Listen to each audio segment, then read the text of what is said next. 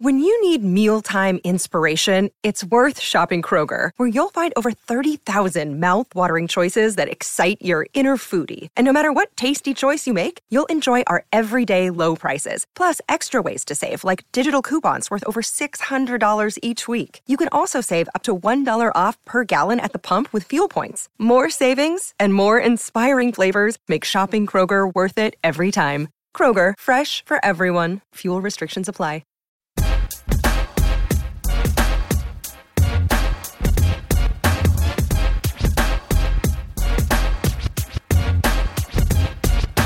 Everybody, welcome to a brand new MMA Roasted podcast. It's me, Adam Hunter. I'm here with the two interns waiting on Bubba to come.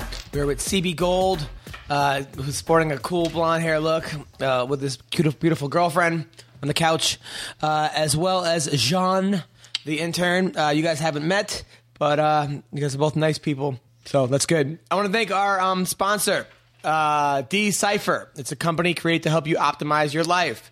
People, I've been saying it for months now. Decipher is the lifestyle firm designed to help you make your life easier. They specialize in individualized consulting designed to help you maximize your potential. Call for strategic advising and support, whether it's for help with short-term focus goals or for coaching or long-term career management.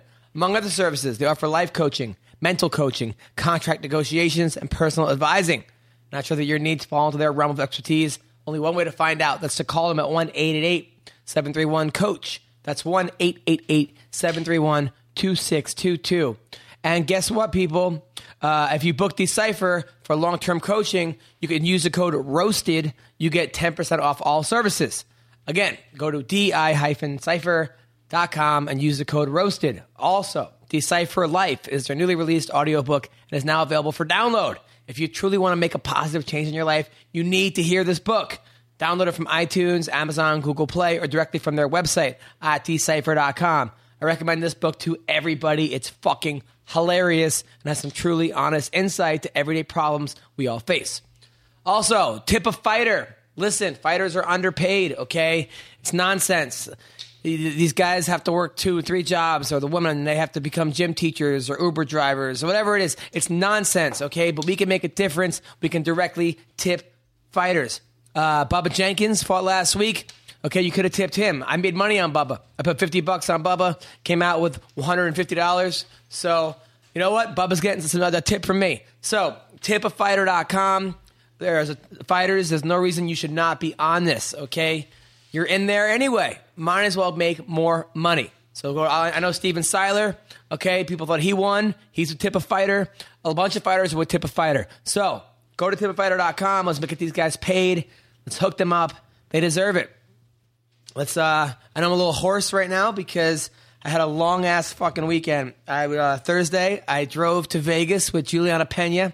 I love Juliana. She's a really, really cool chick. Nice. We had a great time. She's a friend.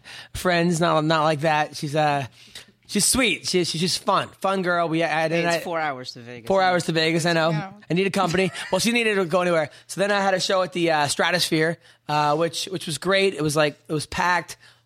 Thank you all MMA Roasted fans who came. I know I gave you guys a shout out. It was huge fans of the podcast, it was great. It was great seeing you guys and girls. Also, Kimmy Couture was there. And I did the whole joke about, some girls, they like, when you bust on their face. I'm like, what about you, Kimmy? And then I'm like, well, you're not very good at blocking shots. And that was, that was good. Kimmy was good. And then I asked her, she's married. I asked her if her husband is like, who's the natural now, when they have sex. It was just, so that was cool. Cause Kimmy was cool. It was great seeing the fighters there. What I do Friday, I went to the Kevin Randleman service. That was rough. I mean, Boz made a really, really nice speech. I saw Boz and Moro was there, and Jay Haran and Ray Seffo and a bunch of legends. And it was sad because you saw how great Kevin was, how many people loved Kevin, and he had that wrestling academy with all those kids, and it was, man, that was rough to see. But I mean, the guy had a life of like 10 men. 2-time NCAA champion, 2-time UFC champion. And he was just the warmest dude. So rest in peace, Kevin. It was really, really, it was a beautiful service, but damn, it was hard.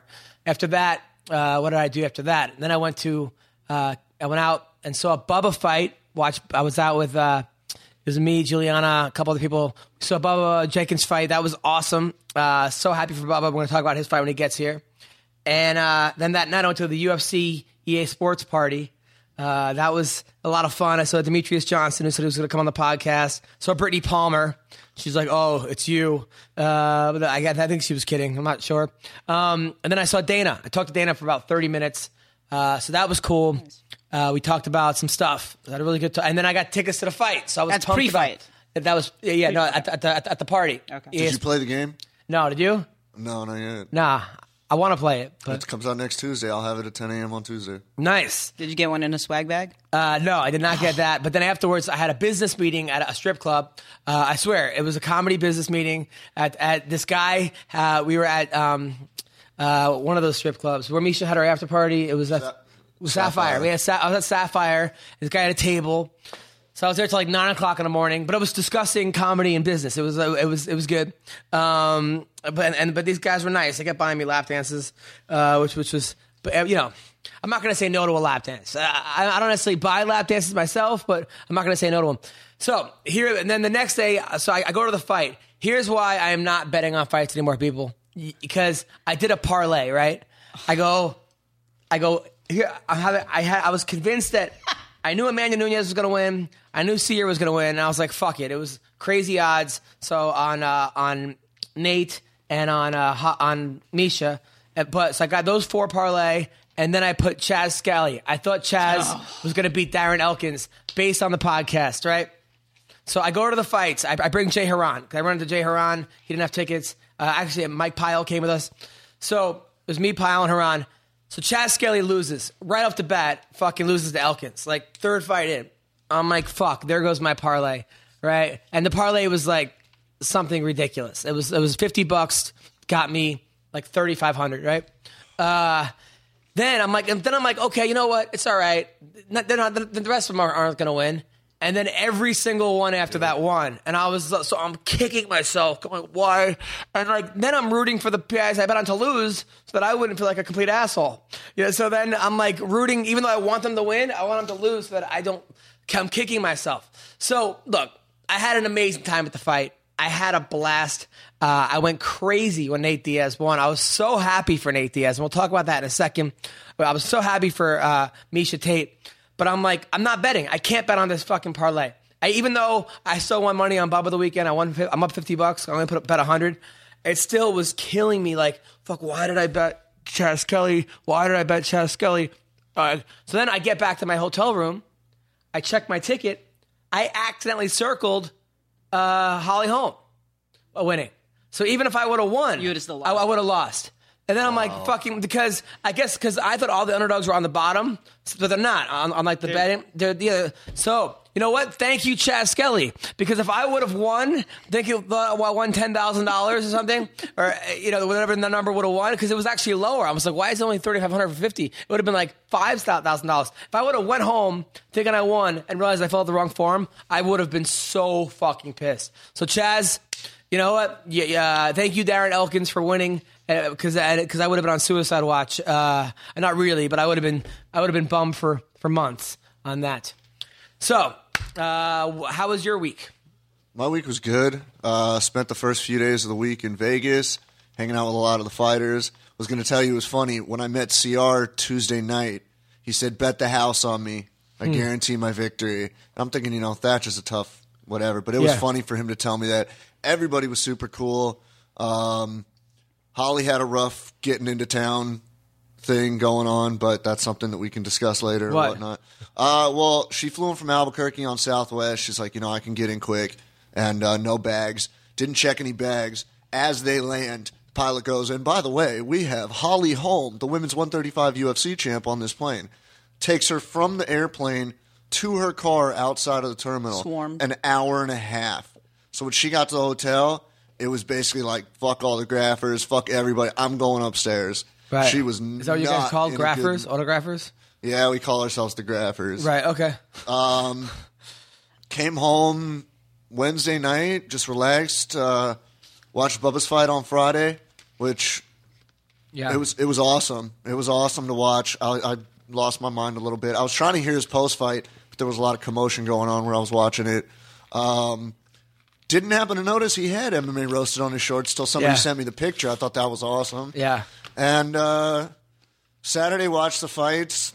After they ended, spent about 20 minutes not talking with fire in my eyes. Really? And I was pretty pissed. I mean, everybody knew I was going to be pissed, but... Now, are you getting a tattoo now of him losing? No. No. I'm still a huge fan. Listen, nothing's going to change. I was so happy he lost for so many reasons. Number one, look, as an athlete, as a fighter, Conor McGregor's up there. World class. Top notch. You can't knock his skill. As a person... I am not a fan. I'm sorry. The things he was saying on Nate Diaz in the press conference, I watched it. I usually don't watch them all. I watch the fact that he was saying, I'm going to make you dance. I'm going to make you no eye contact. He's like, you're broke. You're nothing. You have no money. You're a loser. I mean, all the stuff he was saying. And then he was making fun of him for teaching kids jiu-jitsu classes. First of all, as a fellow coach, like, fuck you, dude. I love teaching kids. That's what's... Nate, I don't know if he's doing that for money. Probably not. He probably does it because he loves it, and he's actually trying to give back something that he does himself, which is this is the spirit of jiu-jitsu. And the fact that Conor's going to shit on that, the fact that you're going to shit on him being broke, dude, he's number one, he's not broke. Number two, they can't. Now. Well, not now, but he wasn't broke before. And if he was, like, not, to be like, I'm better than you because I have more money, really? That's where you're going with this? After all that, you're a big fish in a small pond. You're one of like 20 fighters from Ireland. I mean, you're one of like 10 in the UFC. Not even. If McGregor, if you were born in California, you would not have this hoopla. You would not be getting $1 million. Okay, you have a whole country, but because you're a big fish in a small pond, you became a big fish in a big pond. But to really say that. And I had a problem with him at the MMA awards. Like 2 years ago, he was across the street, and then he wouldn't come accept an award unless he got $10,000. 10,000 euros, I think it was, just to walk across the street. Then this year, he says he's coming, doesn't show up, makes a video shitting on the thing, saying, you guys probably owe me money. Everyone's a bunch of losers. I get it, it's part shtick. But listen, he really needed to be humbled, and I could not have picked a better person to humble him. A guy who... Nate Diaz, when I met him, super cool. Everyone that I know that knows him, loves him. Hardworking guy, doesn't like to talk smack. And then for him to say, you can't talk to five, you can't count to five, and this and that. I get it. But there's a line between smack talk and just being disrespectful. And the Diaz brothers helped build this thing. I mean, these guys are legends. They were fighting back when for apps for no money. And Conor... You know what? Listen, I know people say, well, I went up 2 weight classes. So did Nate Diaz. He's a 155-pounder. You lost to a 55-pounder at 170. And you know what? When you go down, I feel like it's if you can't knock people out, you're going to be in a lot of trouble. He hits hard. Conor is a beast when it comes to hitting. Most people can't take his power. Most 45-pounders, most 55-pounders. But I'll tell you what. I think Dos Anjos is going to beat him. I think Khabib beats him. I think Ferguson might even beat him. At 45, I think Frankie Edgar beats him. And I think that, you know what? Good. I'm happy because those guys, it's one thing if you're going to say, I'm the best, blah, blah, blah. When you shit on the entire UFC, when you shit on all these guys, I'm sitting there with guys like Jay Haran, okay, Mike Pyle. I mean, these guys, Mike Pyle was fighting 20 years ago. He'll never make a tenth of what you make. And then rather than be grateful about it, you shit on him and call him a loser. So you know what? Good. I'm happy you lost. And I hope you lose your next 5 fights, okay? I mean, that's just the way it goes. And you know what? And you lost pretty quick. Don't shit on a guy for teaching jiu-jitsu classes. Don't shit on him for helping old ladies. Those are good things. That's really good. If I'm a kid and Nate Diaz is my jiu-jitsu coach, are you fucking kidding me? And you're going to make fun of him for that? Fuck that. Good. 209, motherfucker. What do you have to say? What do you want me to say? Like, you want me to rebuttal that? Sure. I don't know what the fuck to say. He lost. He'll be back. He's going back to 145. He's not going to get the RDA shot right off the bat. He's not going to make 145. He's too big. No, he said he's going back down. He's going to be so weak as shit. with the IV band. Shit took fucking Aldo 13 seconds. Yeah, I heard from a number of sources that he got his own IV that fight. If he doesn't get an IV and everyone else does, if everyone else doesn't, naturally going to 45, he's going to be depleted unless he can IV and come in at 45 pounds heavier again. It's not happening tomorrow. What? He's got plenty of time. It's not happening until at least July. But you see, he gets. I don't even know if he's going to be at 200. It's not, Yeah, they were set. If he beat Nate, he was getting Lawler at 200, which made me a little worried because if Nate didn't beat him, the way he looked against Nate, Lawler would kill him. He did really well in that first round against Nate. He had him bloody and battered, but you know what? He hit him with a couple good shots. His left hand wasn't landing. When he was throwing it, Nate was too far away. He was overreaching, and he wasted a lot of energy on those kicks. The wheel and I think kicks. he underestimated the differential in size. But Nate's a 55 pounder. Yeah, but he's fought at 170. Okay, fine, but he looks good at 55. And by the way, Nate should not get that next shot at Robbie Lawler at 170. That makes no sense. I don't know what Dana's but now thinking. it's the same thing. He's kind of got a little bit of money, and now he's got the air of Dana where he can call his next thing. It was good for him. He kind of, if he wants to call him out. I think he should stay at 55. I think he should stay at 55. Maybe even, you know what? It makes more sense to try and give him an RDA rematch, or maybe give him like a Pettis fight or Alvarez that he's been wanting forever. Yeah, those are good fights. To give him Robbie Lawler, that's a tough spot for Nate. He's not going to get those takedowns on Robbie. Robbie's not going to try and take him down. He's going to stand there and swing for as long as he needs to. He's going to have a tough time against Khabib. I would love to. What about Nate versus the winner of Khabib Ferguson? That's a good fight, right there. The only issue I have with that at the same time is Nate fought at 170 against Rory, and Rory threw around Nate was suplexing him left and right. I think Khabib makes it worse. The point. There's a lot of questions right now. It was crazy. Being there.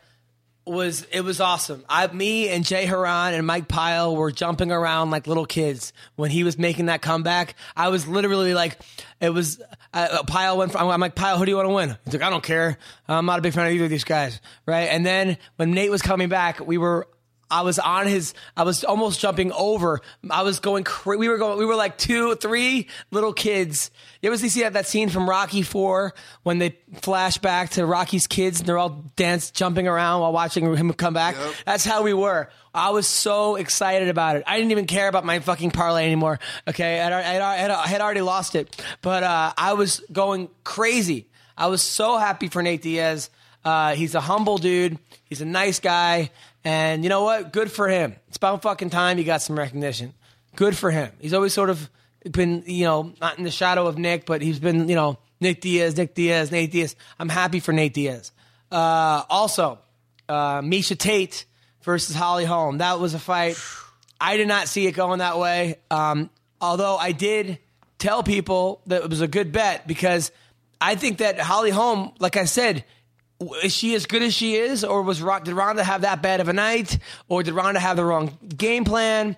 It was all kinds of. Don't forget, I even said on the show, people listen to me, guys. Okay, listen to me when you want to make these. I said she was a 10-1 underdog against Ronda Rousey. She beats Ronda. All of a sudden, she's unbeatable. It was like you can't base that shit on one fight. Yeah. And Miocic Tate had the right strategy. I think she could have shot more. Shot earlier. She waited until literally the last minute. Yeah, I thought they waited a little too long to feel each other out. And she was definitely behind. But, I was literally screaming. I was like, you need to go get it. Because you will kill yourself later on if you watch that fight and realize, it's knuckle up or get knocked out. If Miocic didn't do that and had gone back the next day and watched that fight, she would have been like, leave it in the hands of the judges. That was stupid. She should have just went for it. Yeah, well, it's a lot easier. Holly was defended most of her takedowns. Yeah, for sure. She was tagging her. She was connecting, so she was winning on points anyway, but she, I don't know, she blinked. I think she took the pressure off for 1 second. That's all it took for Miocic to capitalize, and that was it. And you could see that grimace on her face where Misha's literally you've seen the picture, right? Yeah. Where she's like, I am going to die and pass out, or I'm going to rip this girl's neck off. She controlled the second. The scorecards, as I thought they were, which I saw after, was right. It was a draw. 3-1? If it was 38-37. It was a 10-8 round 2 because Miocic took her down 25 seconds in, held her. Brian told her at the beginning of the 5th, risk it to get the biscuit. That's it. That's exactly what he said. And she went out. She said, I got to get her down. But I agree with you, saying, we talked about this for weeks. If Ronda had a double leg, that fight could have been much different. Yeah. And everybody's asking me, what happened to Holly's ground game? She don't fucking have one. No, she has one. She has a good. I feel like they went. Her camp. They trained for Ronda. It seems like a lot more than trained for Miocic. They knew everything Ronda was going to do, and a lot of it was Ronda's arrogance. Ronda wanted to become a boxer and prove that she can beat a world championship boxer. Edmund didn't help. Yeah, Edmund was the worst, and Miocic was like, no, I'm going to, but. I'm going to shoot a double leg. When I had Ronda's mom here on the podcast, I said, why doesn't she shoot a double leg? And the mom says, because her coach is a fucking idiot. And that's exactly what happened. Even during this fight, first round, I'm like, why is she shooting a fucking double leg? And then opens the second with a fucking double leg. And then almost finish it. Holly Holm is a tough girl. Will Holly be back? For sure. Sure. I mean, for sure. But they're giving Ronda the rematch. And you know what? I don't know. I mean, a part of me says Holly should have a rematch. At the same time, if you win the belt and you don't defend it on your first, you can't. Really it's like negotiate yourself for a rematch. But it was a tough fight. It was a close 5-round fight. It was a good fight. I mean, you could, and now, but UFC's thrilled because they're getting Ronda the belt back. However, that's the thing. All of a sudden, Ronda's back in the gym, right? And she's like, "Oh, I could." Actually, Ronda didn't watch the fight. Yeah, right? That's another thing though. Yeah. That's a very telling right there. Yeah, the fact that Ronda Rousey had 4 girls fighting in her weight class, for the 4 top girls, you could, which was Misha, Holly, Amanda and whatever her name is, Valerie. Okay, all right. So maybe we'll throw Kat Zingano or Juliana Pena. I'd like to see Zingano home. Okay, so you got those girls, and you have everybody there. You have Anthony Kiedis and Leonardo DiCaprio, and it's the biggest event. And Ronda is at a PWG Wrestling. With Travis Marina. It's kind of telling that maybe she's not over her loss. I mean, if she shows up, she's in the front row, spot slice on her. You're telling me she's not going to want to jump back in there, and that's not going to fuel the fire? I mean, why is she not there? Yeah. I'm a little concerned. If I was her manager, if I was her I'd say Edmund was there. Edmund, I know, but I would tell Ronda. Oh, I know, but Edmund was at the fight. Yeah, Edmund, but nobody wants to see that. Edmund should be the one at the fucking wrestling match. I know, that's weird that he was there in Vegas. And I'm sure you guys know that Dana called Ronda at PWG and said Miocic just won, and she goes, "Well, I guess I got to get back to work then." Yeah, which is cool, but you should have been there watching the girls in your weight class fight. That's just to me. To me, it's like the same time she said in interviews, if you ask me about MMA, I'm leaving. Maybe she didn't want to be in the UFC spotlight with this big of a card coming into Vegas, and everybody's like, oh my God, Ronda. And then she gets flooded with all these questions and who do you want to win and what are you training? I mean, too bad. I know, but she became immediately antisocial after that loss. Yeah, maybe she's not ready for the limelight. She can't be antisocial when she's on fucking Saturday Night Live and Ellen and blah blah blah. She's picking and choosing what she wants to do, and she can. So I agree with her. I think exactly. If you're gonna go, if you want to, okay, either you retire. Or she's not going to retire. She's going to be like Peyton, who leave at the top. Well, listen, it's weird. I mean, it was a little telling and strange, and I don't know how healthy it was that she wasn't there. At the same time, maybe she didn't want to steal the spotlight from Holly or Misha. Maybe that was that. Maybe she was just saying, it's not about me, it's about them. Maybe she was. Maybe that's it. I don't get that feeling. I don't know either. So it's PWG. I've been there. It's pretty fucking awesome. I know it's cool. I hear it's very cool, but still, it's the UFC, and you're the number one contender, and the 2 girls are fighting. Why not be there? Why not have that? Like, to me. Oh, I agree. I'm just saying PWG is awesome. We'll go PWG, whatever. Do you have a tattoo of PWG? I was going to. I haven't even been able. It's so popular now that I haven't been able to get tickets for the last 5 shows. Oh, wow. And I went to every show for 2 years straight. It's really annoying. So shout out to any of the 4 horsewomen. They should hook me up with a ticket next time. Anyway, by the way, so other fights on that card. Gian, I had a feeling he was going to lose. I don't know. I like Gian. I just think he waited too long, and he just didn't seem like he was ever in that fight. But when I talked to him on the phone, he was like, yo, I'm just going to throw punches and see what happens. It just didn't seem like he really wanted it. I expected a slugfest. Yeah. Because John does that, and Latifi just doesn't care. And it was like, that wasn't what I thought was going to happen in that fight. No. The best part of that fight, honestly, was Latifi hitting a German suplex on him. Yeah, that was pretty awesome. Otherwise, I expected them to just go to war, and I don't know, but... Funny, quick story. John Vellante almost didn't make that fight. Why?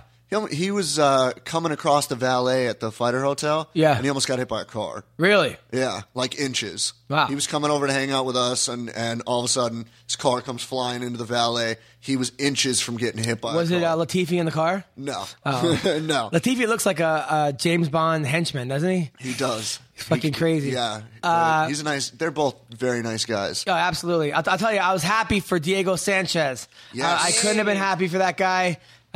You know what? He looked good. He looked tough.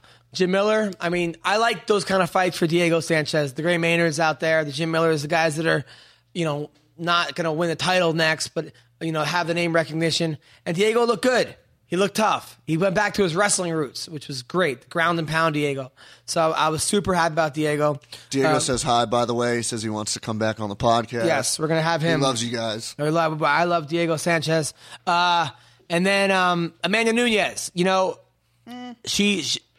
I think that she was trying to not burn herself out. This is sort of a transition stage because she's so explosive and big in that first. But a lot of times she beats you up in the first, but then tired herself out, losing the third. She went a little slower in the first, still lost the third, but won the first enough, won the second. Yeah. I expected a little more out of, what's that girl's name? Valentina Shevchenko. Valentina. We're going to have her on the podcast Thursday. Nunes had a tough cut. She had a tough cut? She's a big chick. She was a big chick. On Wednesday, she was under covers, towels, everything, like cutting. We saw her, I think, Monday night. We saw her, and then I never saw her again for the entire next 2 days. And I saw on her Instagram and Twitter that she was having a tough cut. Yeah. I like Nunes a lot. Other fights that happen. Anderson and What'd Lawler. You think of that? Anderson Lawler. I thought that Lawler had him hurt in the first and didn't capitalize it. I mean, granted, you don't want to blow your wad, or they always say a wounded animal is when it's most dangerous. So I understand that. At the same time, I think he had him more hurt. I think he definitely won the first round. I don't know how they gave 30-27 to the. That's no way. I mean, how do you give them? And I thought that I thought that Anderson won the third round for sure. The second round was. I would give it to Lawler, but it was close. It was a close round. I would give it to Lawler. I don't think it was a highway robbery. I think he did get robbed, but it was not the worst decision I've ever seen. And, or not even in the top 100. But I think he won. He definitely won that fight. But you know what? You got to close strong. And in the third, Anderson got takedown. Anderson really, I think, did not realize how it was the best Tom Lawler had ever looked.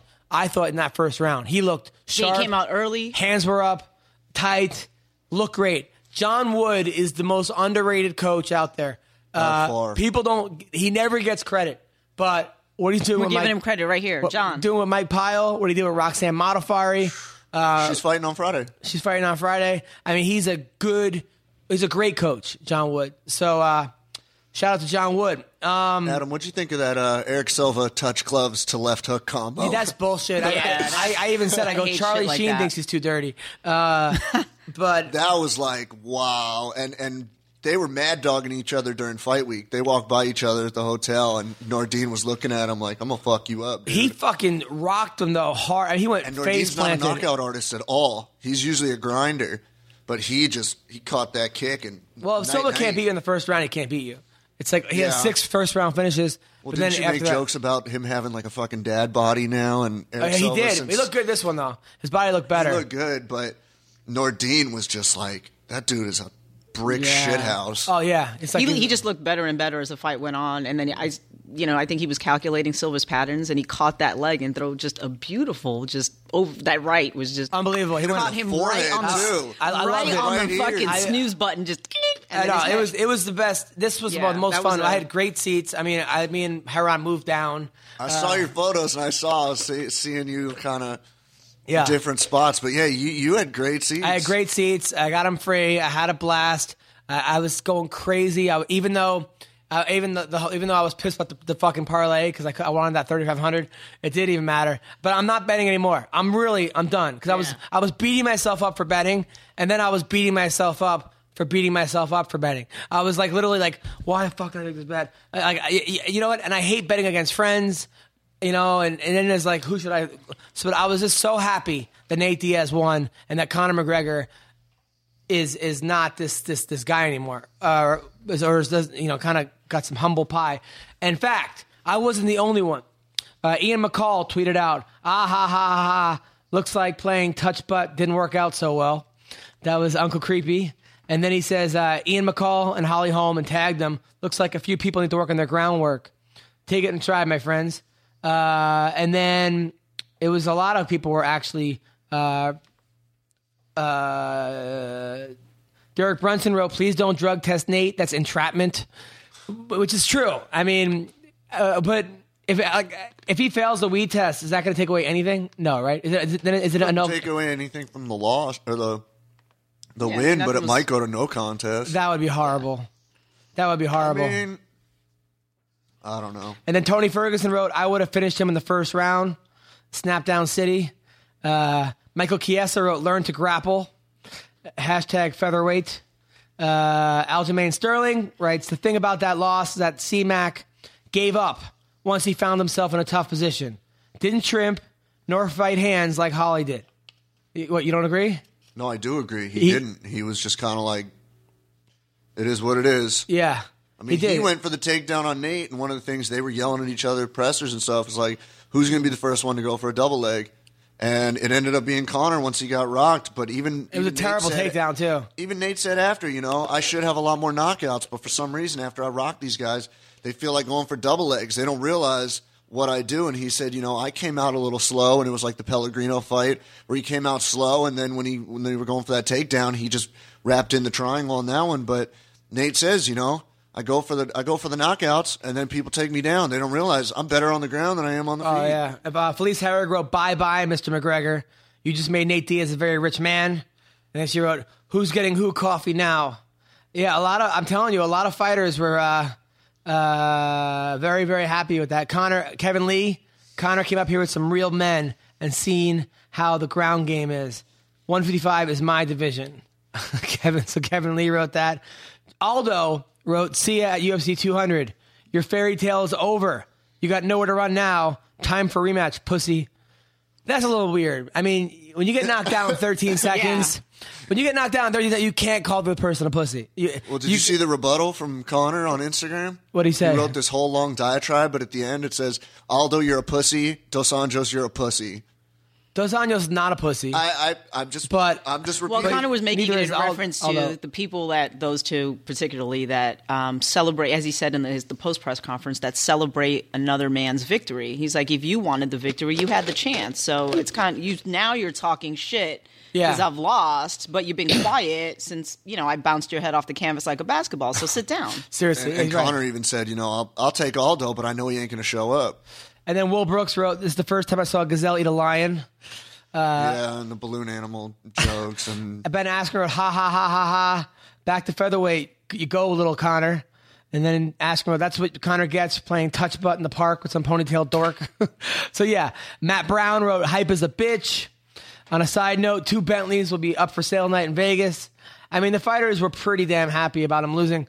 A lot of them were. Haters gonna hate. But it's not haters because he went after all them.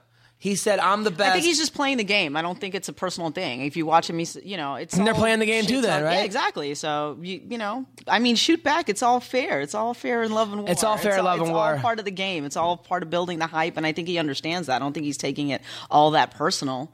No, he's definitely his ego's crushed. I actually think he had nothing to lose from that. Yeah, he did. you know, he lost his title shot. He lost his title shot. He lost his title shot. He still has his belt. He lost his allure. I think it's more to his advantage. It's a learning experience for him. He goes back down. It's going to be interesting to me to see what he does to make those adjustments, because he's going to take from what he just lost. Now he can adjust for 155. If he decides to go back up to 170, we'll see. But he takes all that knowledge from that and now takes it back down to 145. At that point, at this point, it's like, yeah, but he lost to a guy who. While I do love Nate Diaz, he was ranked number 11 before his last fight at 155. He's fresh off the couch. He's fresh off the couch on a 3-day camp, and he talked a ton of shit. A ton of shit. It wasn't a lose-lose. It wasn't a no-lose situation. So. I'm still a Conor fan too, and but at the same time, he lost a lot. And the average person that was tuning in, the average guy, just saw him lose to Nate Diaz. The average guy has no idea it was at 170. The average guy doesn't know that, blah, blah, blah, blah, blah. He's going to go. The average guy sees the Irish guy that was talking a ton of shit, who looked unbeatable, lose. That's what the average fan is. That's the truth. The hardcore MMA fan respects Conor for taking the risk. I mean, you got to respect him. You got other guys that didn't take the risk. Exactly. Almost. Nobody wants to put it out there. Jones, it was Hendo out, Chael in. He said no. Didn't take it. Or what's that? Ronda didn't take it with Cyborg. Ronda didn't take it. I mean, there's a lot of people that would have dropped out. Lose, man. Verdum got Stipe, and then all of a sudden, I'm going to wait. Well, I don't think it benefit. In my opinion, I don't think it benefited him to take that fight, and I think he should have had a right to call off the card on that. But I'm just saying, that was a risk for him, and why risk it that close? Because you're the champion. I get that, but like you said, at least Conor fucking walks his talk. I'll fight anyone, anywhere, whether I win or lose. He fucking walks his talk. He doesn't just say he does that, but he says a lot more. Look, I get that. The putting down everybody for not having money. I'm carrying the division. I'm carrying the UFC. You guys are bums. He's lost a lot of his weight and power and say so, and having, Dana and Lorenzo's ear. But I think, it's going to be let's see.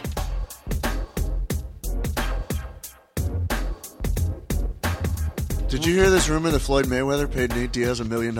No, he didn't. After the fight? Really? Supposedly from what I'm seeing, and it looked like Floyd Instagrammed it out. He had a bag with $1 million in it, and what I had heard from behind it was that Floyd paid Nate $1 million after the fight because he beat Conor. And then there's all these memes of talk shit about Floyd get knocked out because Ronda did it, Pacquiao did it, McGregor. There was somebody else on that list, and it's like, really? His girlfriend did it. Do we have to stretch it this far? Really? You're so fun. I don't know if it's true, but. Somebody said $100,000, somebody said $1 million, and then this fucking picture with Floyd on it and saying, Conor shouldn't talk shit, and Nate beat him, blah, blah, blah, Stockton 209. I don't know. I want to see what's going to happen. Now I'm interested. I want to see Anik's tattoo. I want what? I want to see John Anik's tattoo. Yeah, he said he's going to get it. He will, right? I don't know. A really small one, just very light stencil. Wow. Well, good for him. I got a backer behind. Yeah, that's cool. Good for him. I mean, that's pretty cool that he did that, John Anik. But also, I mean, as an analyst, he's an analyst. He's a great analyst. But when you're an analyst, I don't think you should be saying things like, "If he wins, I'll get a tattoo." Because I don't know. Part of me feels like when you're an analyst in a fight, watching a fight, you shouldn't pick who you shouldn't pick. I understand he wasn't working that fight, but when you have that type of thing, then I feel like you're then. Can sometimes sway people's opinions, but I think based on your opinions. Just like all of us, I think you get swayed and caught up in the moment and his real emotions of who he likes and who he picks, and he just spoke in the moment. He just let his true, whether he was a Diaz fan before or not, and he said what he said. It was funny, though. I don't know. I don't salt people for shit like that. You say what you say, and it comes out. I mean, Rogan's done it before, though. Yeah. He's never said if this guy wins, I get a tattoo. No, but he's kind of swayed his commentary, like in... Funny, we're talking about Nate Diaz. Nate Diaz, Gray Maynard, the second fight, he was like, Gray's looking so good. Nate's not looking so good. And then they're coming out saying, that could have swayed some things, and it sounds like he was biased. And, I mean, it's just... It's human. It's kind of the way of the game. They try to, hype certain people up or whatever, and who knows? I'll tell you, though, I'll tell you who 2.5 years ago, people, on this podcast, I had Luke Barnott as my guest. The first time he was ever in studio. And I said to him, Darian Caldwell, who at the time was fighting on the Bellator prelims off TV. I go, this guy is a guy to watch. Darian Caldwell. He will be the future champion. Luke had never heard of him. People were tweeting me, I'm only going to watch him now because you said that. It's now 2.5 years later, and Darian Caldwell. There's only 2 guys that I said are going to be champion. I said Chris Weidman. I told Dana that when I saw Dana before it was like after Chris's first fight in the UFC. I think I knew him from New York wrestling. How good he was on the regional circuit and as a wrestler. And I said Darian Caldwell. And I've been watching this guy, and I've been talking to him. And this dude, I really think, can beat Dominic Cruz. I think he is the best 135-pounder on the planet. I think Darian Caldwell, I knew it when I watched him wrestle at NC State when he beat Brett Metcalf in the finals of the NCAAs. You guys, if you're a wrestling fan, you know Brett Metcalf, okay? And I've been watching him grow. He has a good team, trains over with Bobby Green and those guys. And he went out and obliterated Joe Warren like nobody has. I mean, did not lose a second of that fight. Yeah, he was a 3-1 favorite, okay? But still, Joe Warren is Joe Warren. We're talking about an elite wrestler. I think he was he wasn't on the Olympics, but he was a world champion Greco-Roman wrestler. And Darian Caldwell beat the shit out of him. Killed him. Now, Joe Warren is not Dominic Cruz. However, this guy is a guy to watch. I don't know if he can beat Cruz yet, okay, but he's on his way, man. He'll get the Bellator belt soon. Yeah. He's either going to fight, if they're remaking the fight for Galvao and Dantas, I think he easily beats either one of them. I'm telling you, UFC, they need to... this guy should be on their radar. I mean, not only that Greco-Roman throw that he hit was one of the nicest, the Randallplex, as they call it. And he got it on fucking Adam got Joe a chubby. Warren. It was unbelievable. It was on. It was a thing of beauty. No, because I'm sitting there with Juliana Pena, who never heard of him, a couple other people who sort of heard of him. And I was like, this guy, you got to watch Caldwell. And everyone's like, we have to go to this party. I'm like, no. Stay, let's watch this fight. And then everyone's like, holy shit. I mean, it was insane. Darian Caldwell is the man. He out-wrestled Joe Warren. That's saying something in itself. And you know who beat Darian Caldwell in wrestling? Bubba? You? Bubba Jenkins. Yeah. Bubba Jenkins. Our best good friend, Bubba. Bubba, who's now an hour late. But he beat Darian Caldwell. He's still celebrating, yes. So Darian Caldwell is a guy, I'm not saying guy to watch out for. I don't know his striking. I do not know how good his striking is yet. I know his wrestling, his submissions. I've not yet seen his striking. So there's the thing. But I don't know, man. I mean, this guy's a monster. A monster. Great 135er. Yeah. Huge wrestling background, good submissions. I mean, he ain't no slouch. He's going to do very, very well in Bellator. And you know what? If he comes over, I mean, it'd be interesting to see. There's numerous fights in the UFC for him at 135. Yeah. But I mean, like him against TJ or him. Yeah, I would love to see it. It would be ridiculous. Yeah. It'd be very, very fun. We don't know how his chin is yet, okay? We don't know if he can take a punch. We don't know if he will take a punch. Yeah, that's the thing. By the way, so in California, it's been announced that Dominic Cruz taking on Faber. And then Weidman versus Rockhold 2 is on that card. June 4th at the Forum. Yeah. Yes, you're going to that. I'll be there. You'll be Trust there. me, I'll be there, and I'll be at the Adam, Fighter let's Hotel go. all Make week. it happen. Adam, let's go. Make it happen. You don't even have a Twitter account, okay? Now he's back. You don't even, John. You're this great girl. You're good. You're a very knowledgeable, hot, black, Puerto Rican. Yeah. Puerto Rican and black. I'm a mutt. Puerto Rican black thing, but no one knows who you are. You're like a mystery girl. Okay, we got to get your profile up. You have are you in the military? No. Oh, you. How do you make money? He asked me that too. I know, right? What's your job? Are you a dancer? What do you do? No, I'm not a dancer. Independently wealthy. I'm a day trader. Really? Yeah. Is that what you do?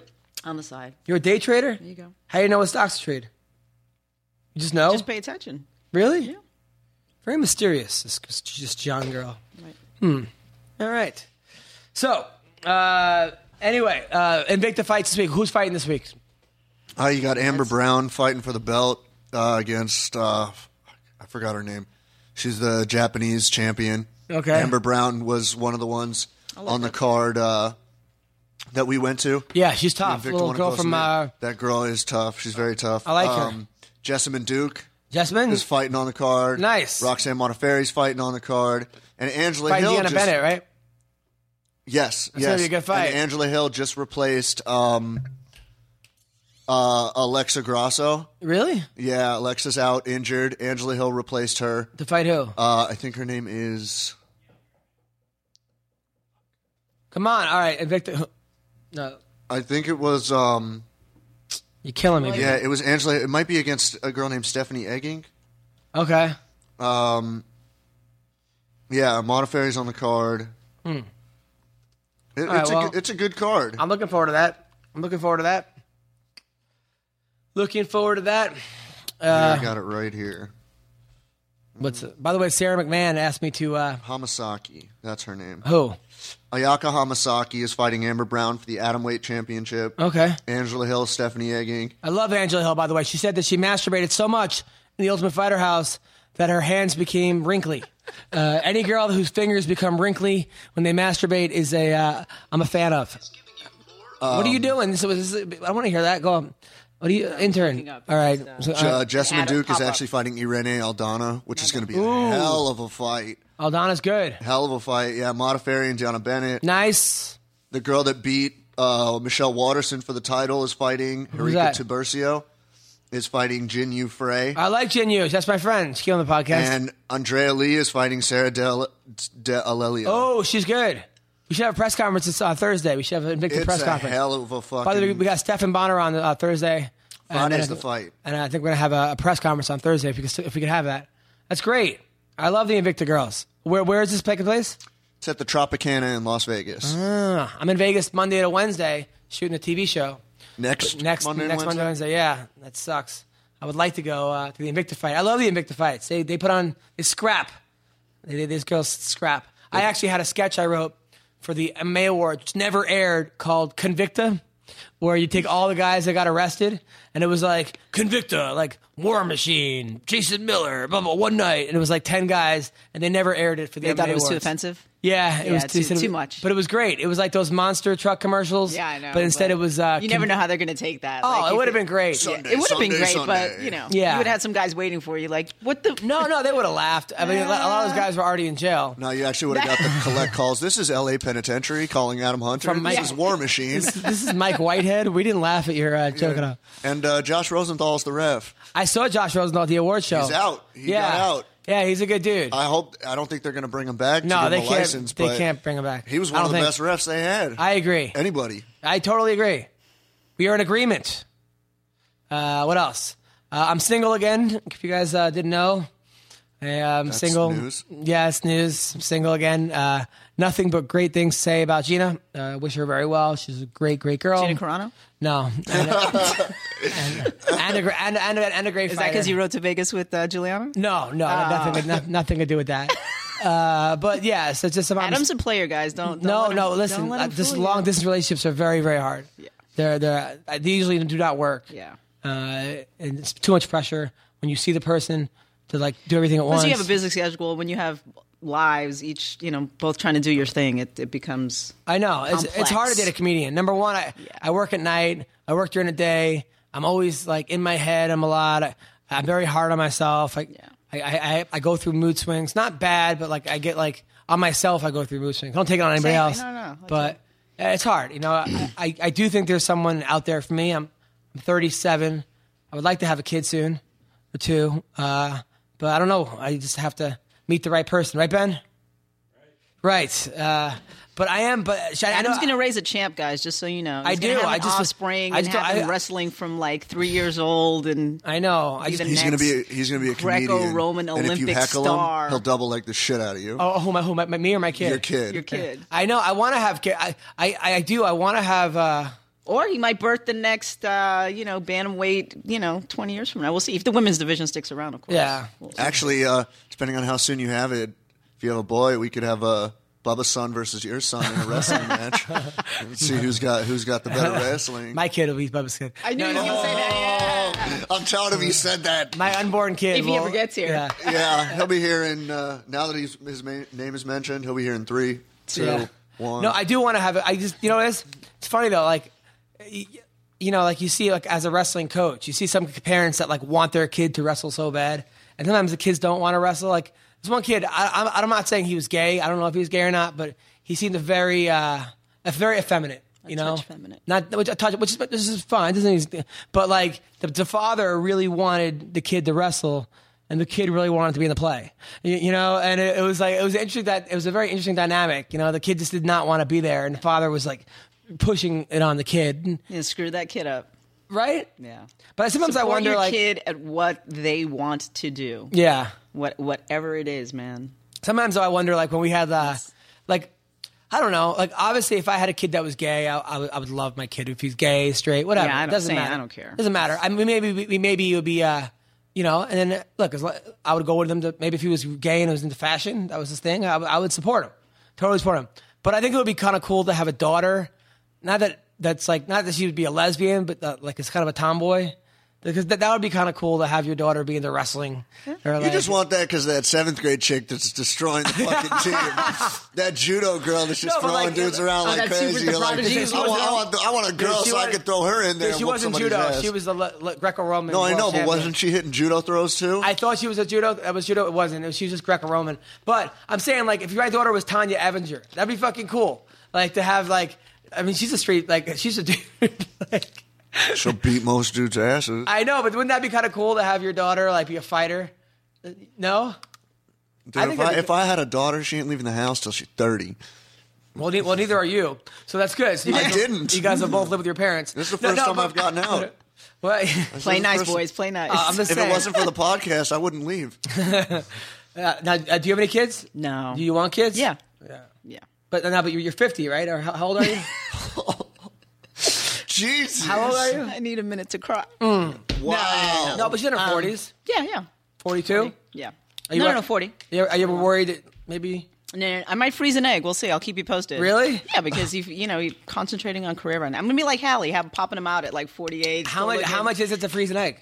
I have no idea. Really? I don't know. Just pray if you freeze one, don't get it mixed with his blanket that he turned on.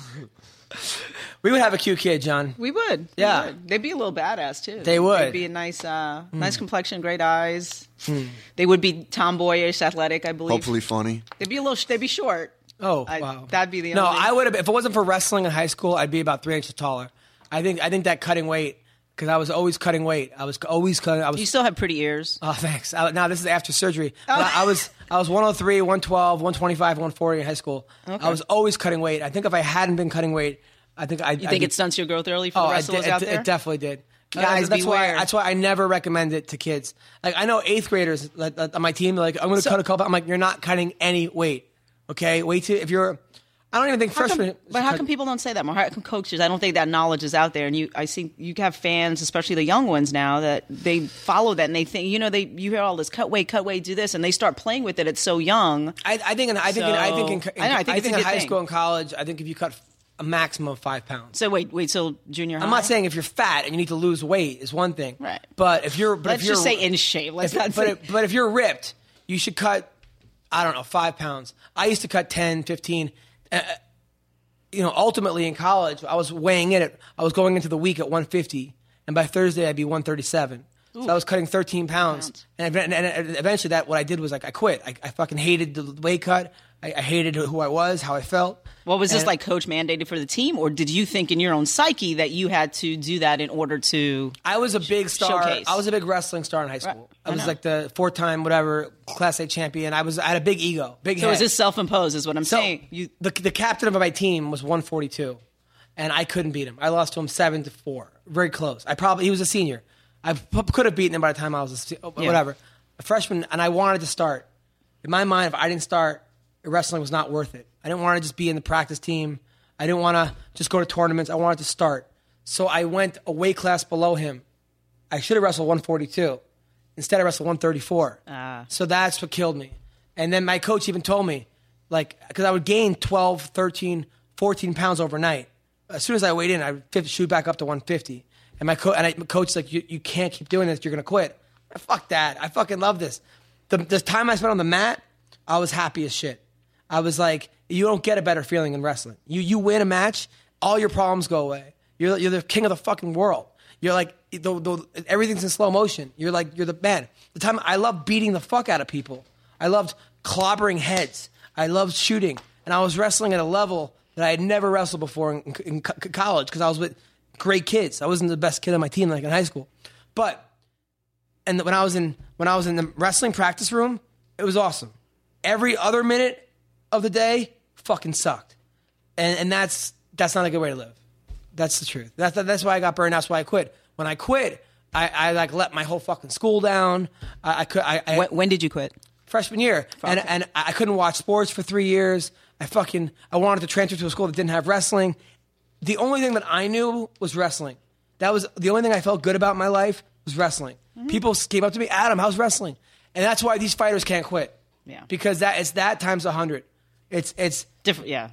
Every time you see a fighter, and I'm guilty of this too. Hey man, when's your next fight? Or hey man, great win. And then that's all they know of. And they think when I don't have this, I have nothing. And that's why they can't quit. That's why fucking Jens Pulver's still fighting. And that's why that's why Randy retired and came back. That's why all these guys. Yeah. And it's never good. It's a part they of it. They get depressed. They think suicide. They turn to drugs, or they think they're worthless. Yeah. I mean, even Rhonda just said it. She goes, if I don't have this, what do I have? And that's a bold statement considering her dad. I know, but then she said, and I looked at my fucking man. I go, I got to have his babies, which is so retarded. Yeah. Or not. But anyway.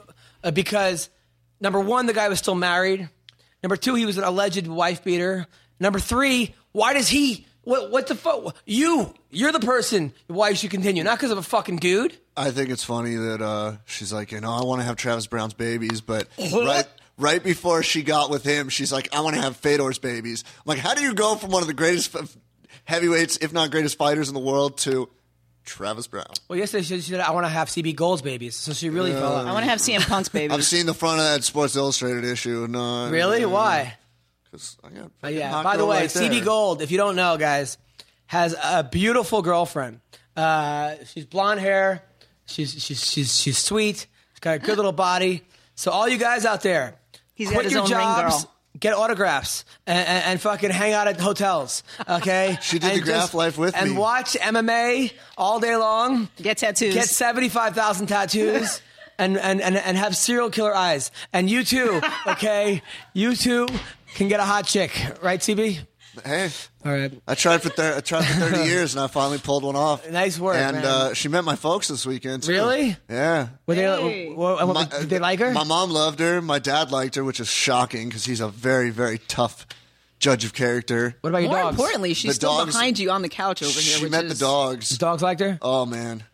They were playing with her and pawing at her. See, my dog's the deal breaker. If your dog doesn't like whoever you're dating, they got to go. I'm telling you right now, your dog has intuitive sense more than you do. If you bring somebody home, guys, girls, whoever's listening, and your dog is like, or your dog disappears in the next room, that relationship will not last. Wow. My dog. I've seen it proven time and time again. I agree. I'll have a burglar come in and she'll be like, throw my toy and we're good. Take everything in the house, throw my toy once, we're done. Although my dog, sometimes if I'm having sex, he'll go and he won't leave the room. I'm like, come on, dude, out. But he'll stand, he'll turn around. So Free porn. He like won't watch. He won't watch. It's like bootleg porn. But he looks to the other way. As soon as I nut, he's back on the bed. He knows. Respect. He knows exactly when I'm done nutting. And then I'm like, come on, man. He's like your college roommate. I'm like, I still have half a fucking chubby, and you're fucking next to me. It's licking your foot. I'm like, come on, really?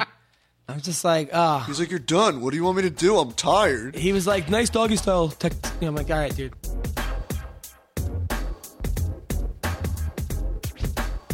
Listen, we are going to call Frankie Edgar right now. Hello. Hey, Frankie Edgar. What's up, man? You're on the MMA Roasted podcast. It's me, Jean, CB Gold. How are you, man? I'm doing well. How are you guys? We're doing great, man. We're doing better now that you're here. I heard you're in the mountains right now?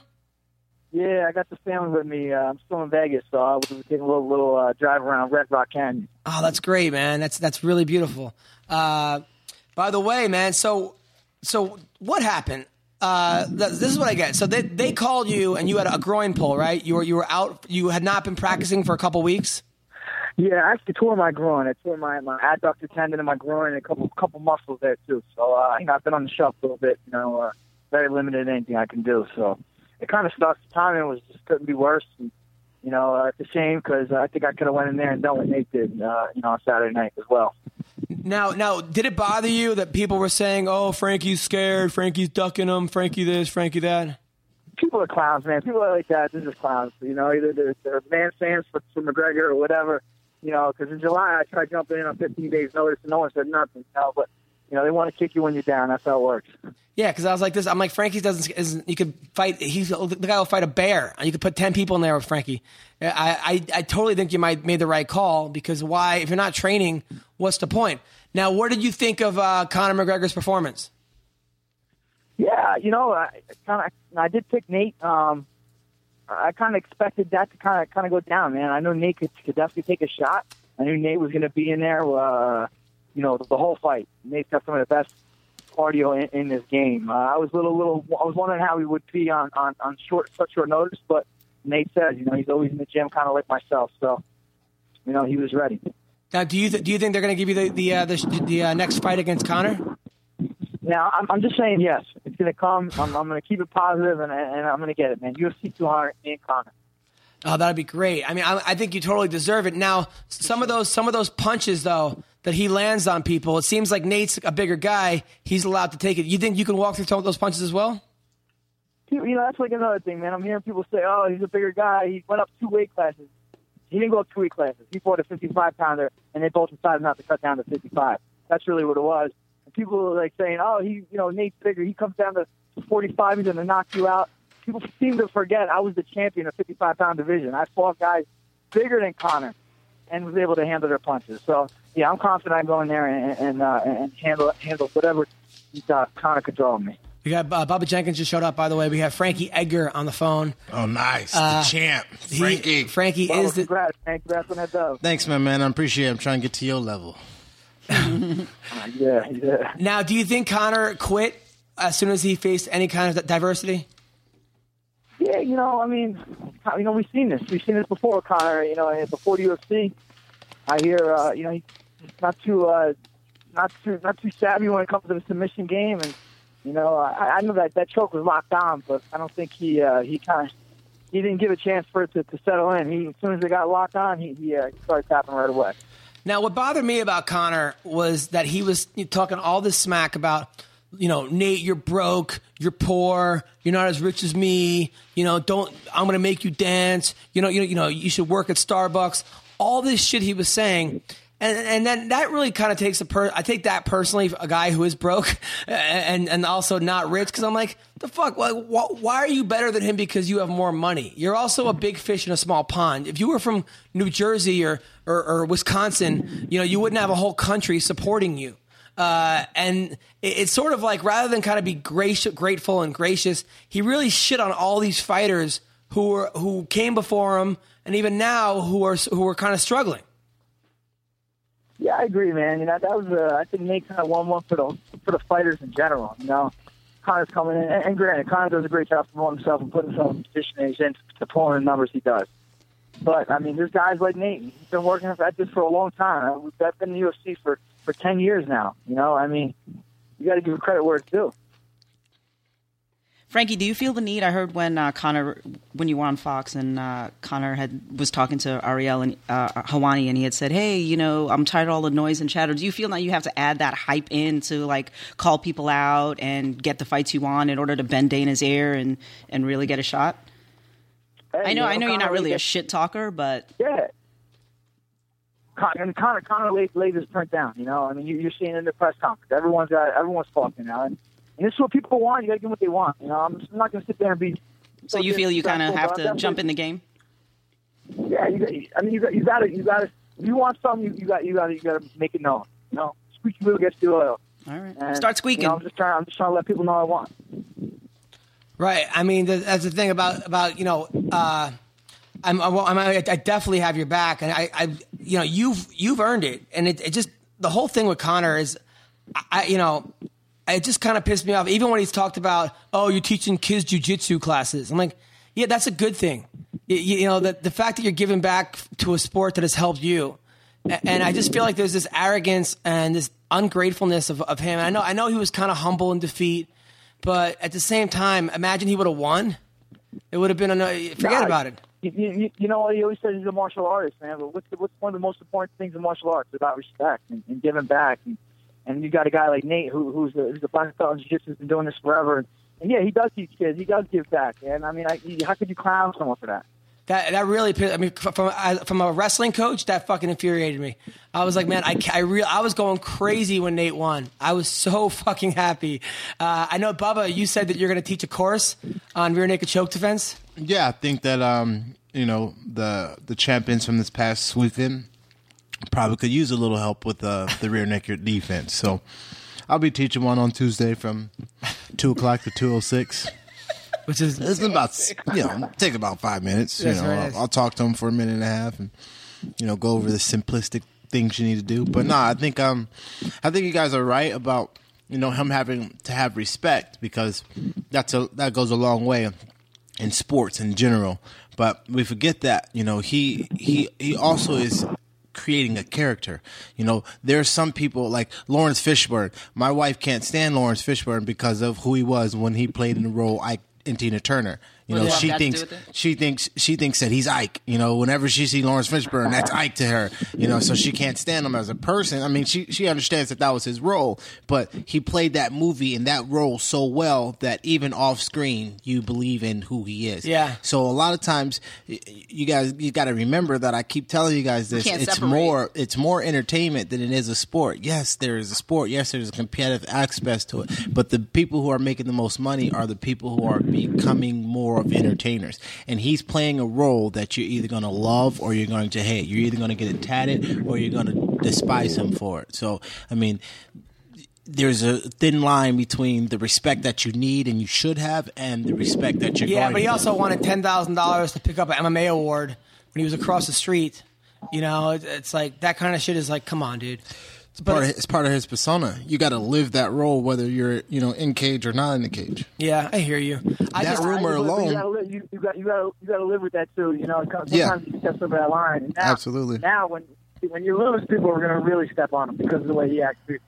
No, Frankie. They were talking about possibly if Conor stays at 155, doing an interim belt with you and Max Holloway fighting for an interim championship.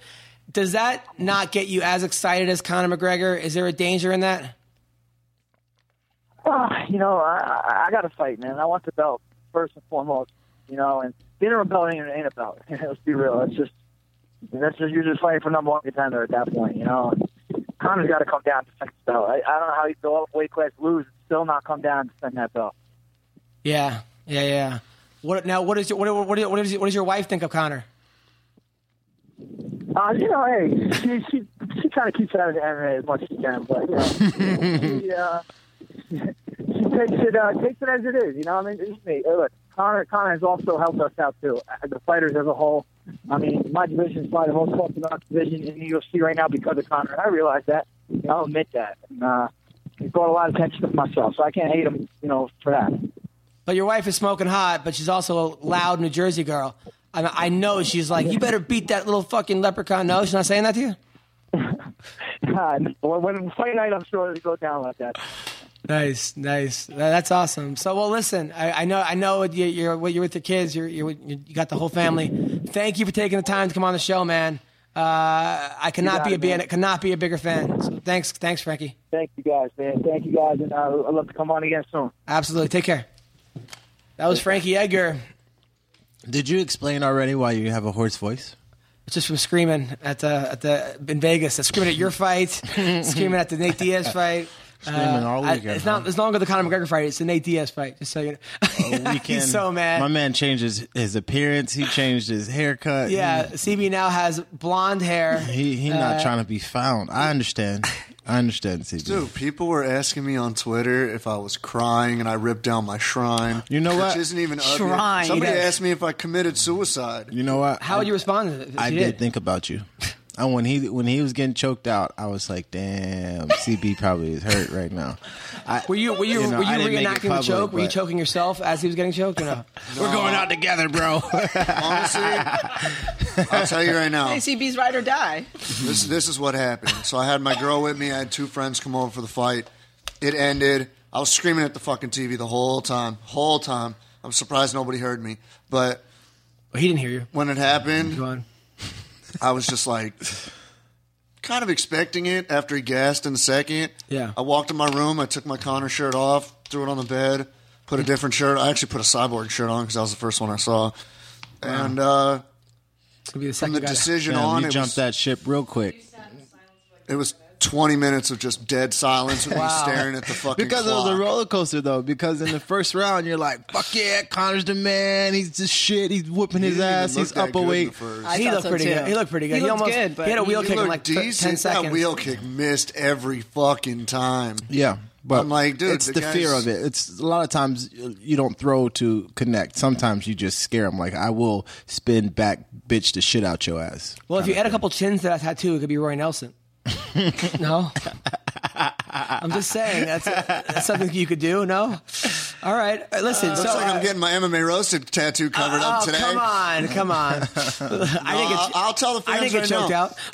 I'm getting another Connor tattoo today. Really? Yeah. Wow. Yeah. I said when he got it the first time, I said, "You're gonna have to ride that horse. Win, lose, or draw."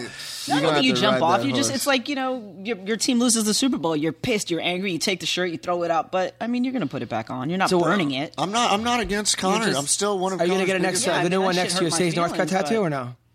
You don't have a Sage Northcutt tattoo? I should get a Sage and a CM Punk like right next to each other.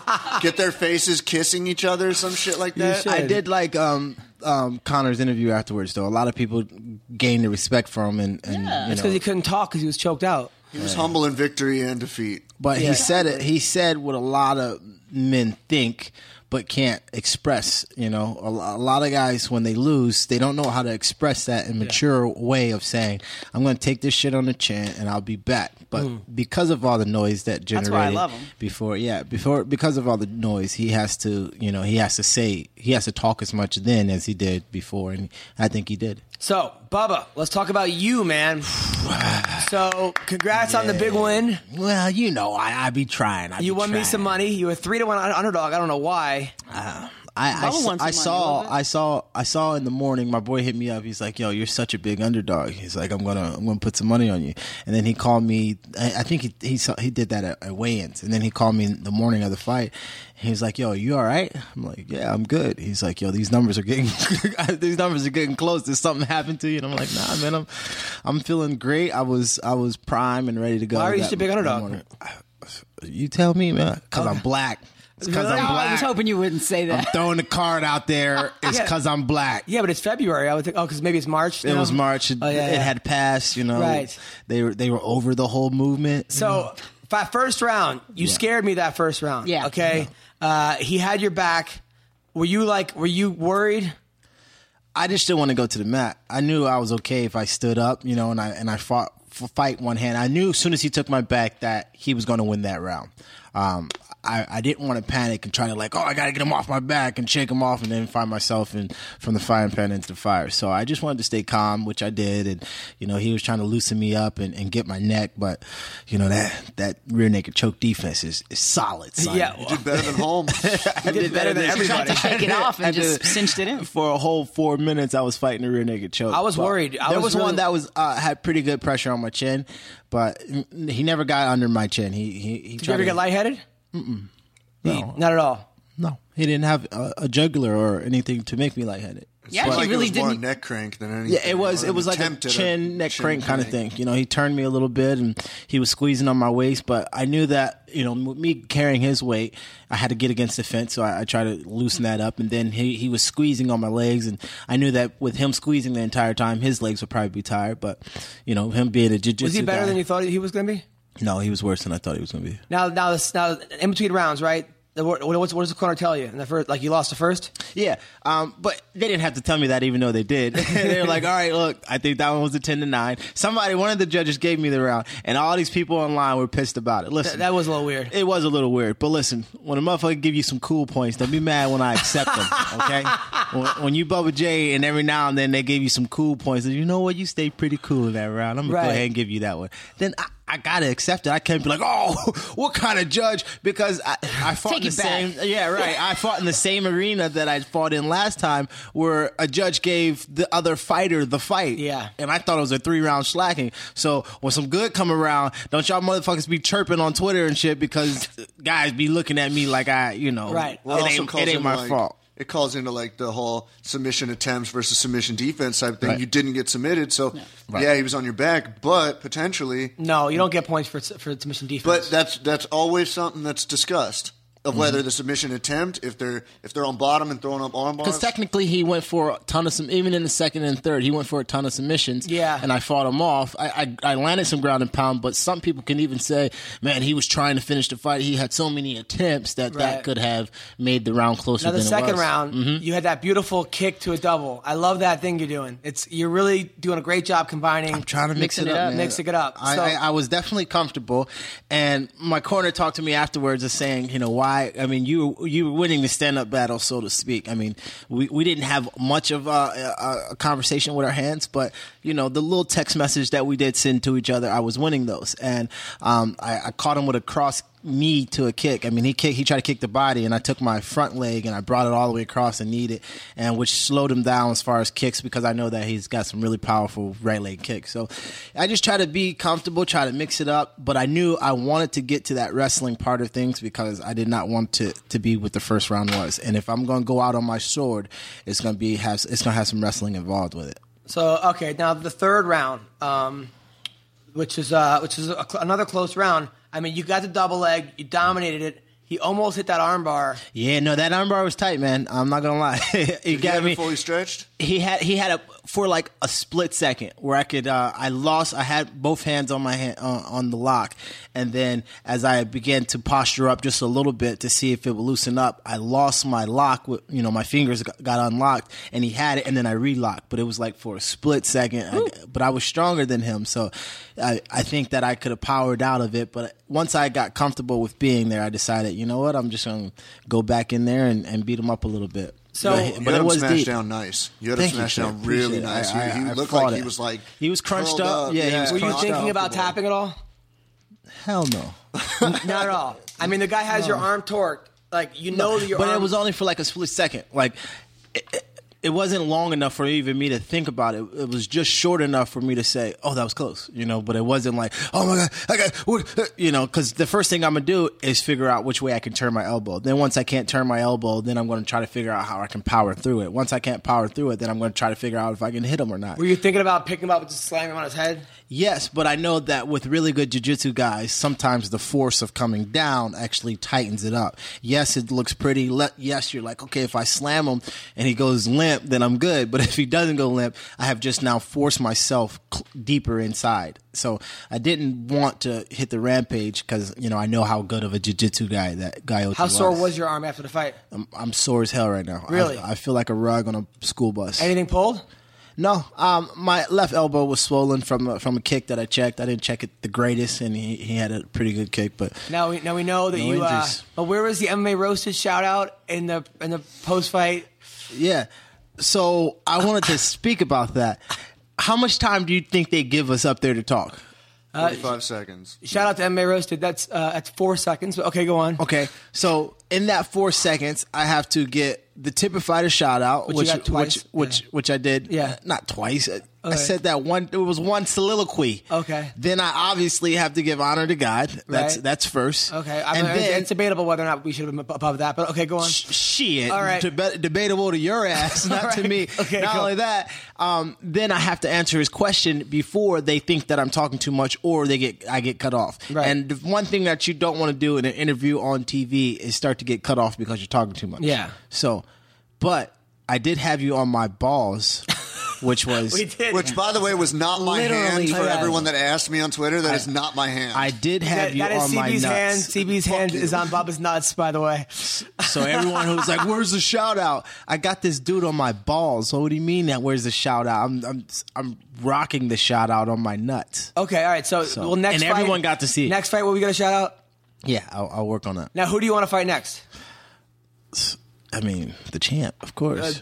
Strauss. Yeah, I mean, Daniel Strauss. Bubba Jenkins is calling you out right now. Whoever's got the belt is who I want to fight next. But I don't know how it's going to go. I know I did my job. You know, some people can say that it was boring. What was he ranked? Fuck those people, okay? You did your job. It's exactly correct. That's right. You did your job. You got the win. Just win, baby, win. Now your Bellator contract, is it up? No, one more fight left. One more fight. Yeah. And who? So what? So, now what do you rank now in Bellator? I don't know. I mean, I think Gaiotti was ranked number 3. So you're number 3. I mean, I'm going to replace him. Probably. Who's number 1? I think Weichel. Weichel. 2 is who? Strauss. Who's the champ? No, champ Strauss. is Strauss. Strauss You the don't champ. rank the champ. Oh, champ. Oh, you don't rank that. It's okay. So The champ's the champ. champ's the champ. Weichel. Then who? I think it'd probably be Curran. maybe or Pitbull. I don't know. Pitbull. One of those guys. So who are we calling out? But I know Curran declined to fight me because we were supposed to fight Curran in Italy. Stevie, who should Bubba call out? Well, I was thinking the winner of Curran Karkanyan. Yeah. Because either you get that Curran fight after this, or you get to get revenge on I think on that's. Karkanyan. I think as a Bellator organization, they probably won't want to set that up. That would be the ideal. But being that Curran already declined that fight, you know what I'm saying? If Curran wins, then we're back to square one. If you fight Karkanyan, though, no doubles. All right, I'm gonna change my complete strategy. I would he's still, got it now, where he's not going to do the same kind of double. And I mean, I made that mistake twice. Not only that, I got out of the first one and got shitted on in the second and a half one. Right. So, I mean, I would obviously do a different strategy. What Brainiac would do the same thing to get the same result. You know what I mean? But you know. I'm excited about where I am. You know, I'm healthy right now. I'm aggressive. I went to practice this morning just to move around, get my body moving. Nothing too serious. I was so proud of you, man. I'm so proud of you. I'm so happy, dude. We're headed. By the way, since Bubba has been on the podcast, before the podcast, 0-1. Okay, since the podcast, 3-0, motherfuckers. Okay, 3-0 since the MMA Roasted podcast. All right, just so you know, that all you fighters out there that say we have a jinx, no, we don't have a jinx. We have a jenks. Okay, we have a Bubba Jenks. Bubba Jenks. It's the MMA Roasted Jenks. Okay, That's right. No jinx, Jenks. We're doing this. Should I say Chess Skelly or not? What? But he didn't. I'm talking about co-host. Oh, well, yeah. It's Bubba J. You don't bet against Bubba J. No, of course not. That's right. Now, and if you do, and Curran was with Skelly, by the way, at the UFC. So I spoke to Pat very briefly about his fight with Karkanyan. He's ready to go. Okay, but I could see why he don't want to fight you. Yeah, it's not a good matchup for him because I'm not going to sit there and. You're a bad matchup. You're a bad matchup for everyone. Now, by the way, I was saying for all of them, Caldwell looks like a world beater right now. Looks great, man. I think that Caldwell might be the best 135 pounder in the planet. What do you think? He's got the right mindset. He's got the right athletic ability. He's doing the right things inside and outside of camps. So Caldwell versus Cruz, who wins? Man, I think Cruz only on. He's pretty athletic himself, and he's got some really good experience. He's been there with all of them. He's a decent wrestler. You know, Caldwell's going to try to wrestle him to death, but I think that he's got enough experience to get out of those holes. But a year from now, I'm going to right. That's Caldwell, what I said. At first, I said Caldwell needs wins. Year. Now Caldwell doesn't even have 10 fights yet. Yeah, he's becoming like that next generation. You and him, man. You and him. Well, Bubba. It was only a matter of time. Everybody knows that once a wrestler gets understanding of MMA, it's a wrap. It's it. There is no other question about it. There's not a boxer who can understand MMA and get to that point. There's not a jiu-jitsu guy who can understand MMA and get to that point. Once a wrestler understands MMA and gets to that point, it's downhill for everybody. Can anyone defend your double leg? No one can stop the Nobody. Double. No one can stop the double. Not even Jordan Burroughs. We're talking about MMA? You know, just in general. Bring him. You hear that? Jordan Burroughs, Bubba Jenkins is calling you out. Bring him. Now, you beat Jordan Burroughs, right? Yeah. You beat him in college, right? I did. What was the score? 5-2. 5-2. He didn't stop the double. We're talking to a guy who beat Jordan Burroughs, who is the number one. I think he's win the gold this year, right? What do you think? Oh, he's definitely going to win. He's the best wrestler on the planet. On the planet. And he has been for the last couple of years. And you beat him. Yeah. Damn. That's crazy. Yeah. It's crazy. The best wrestler on the planet. Hands down. He's 10 points better than the next guy. Better than Aaron Pico? Who the fuck is that? By the way, That's the new. By the way, I asked Ben Askren. I don't know who that By the is. way, I asked Ben Askren. I don't know who Aaron Pico is.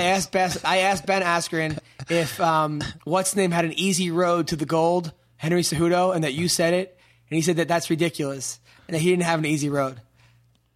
Well, we agreed to disagree. Okay, so you think Henry Cejudo had an easy road to the gold medal?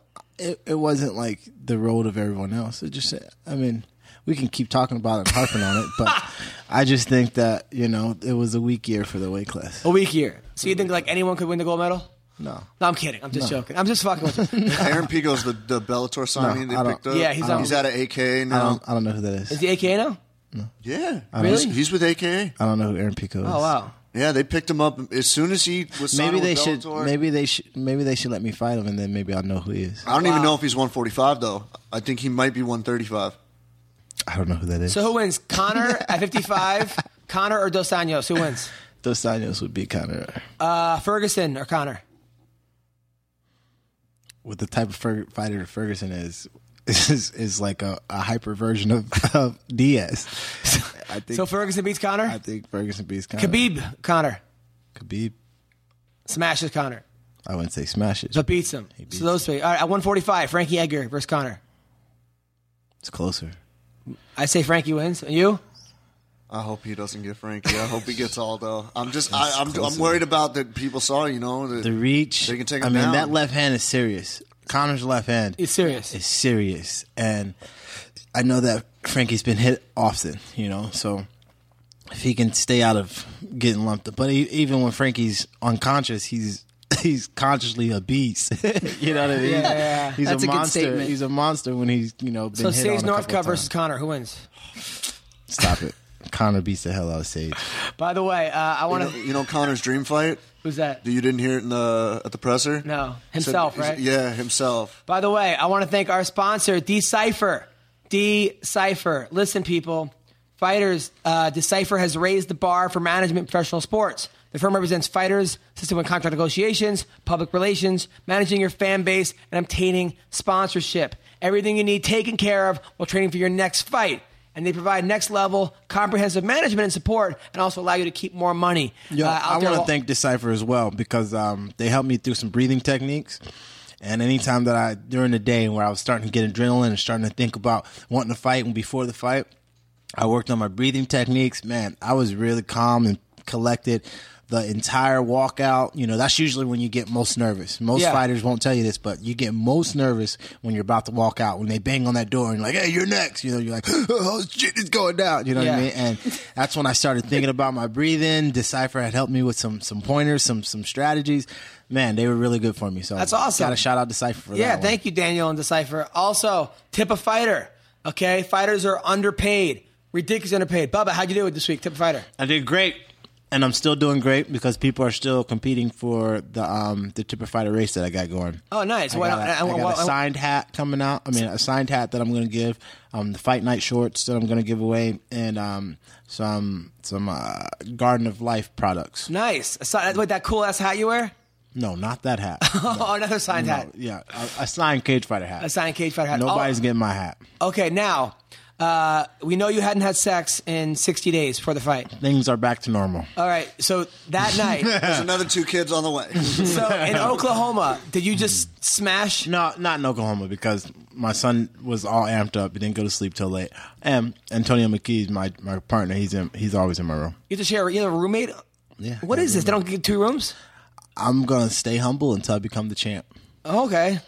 Or at least stay Mexican. Now, do it however we gotta do it until I become the champ. So now, when you got home though, back to LA, things are back to normal. Okay, your wife's there. You just know the whole plane ride. When I get back, it's go time, right? Oh, we know. Did we do? And now, did you? How long did you last that first time? Yeah, about as long as Connor did in the choke. Yeah, wow, it was real quick. It was a quick tap. It was a quick tap. All right, yeah. so 8 seconds. Did that one hurt CV? CV did not laugh on that one.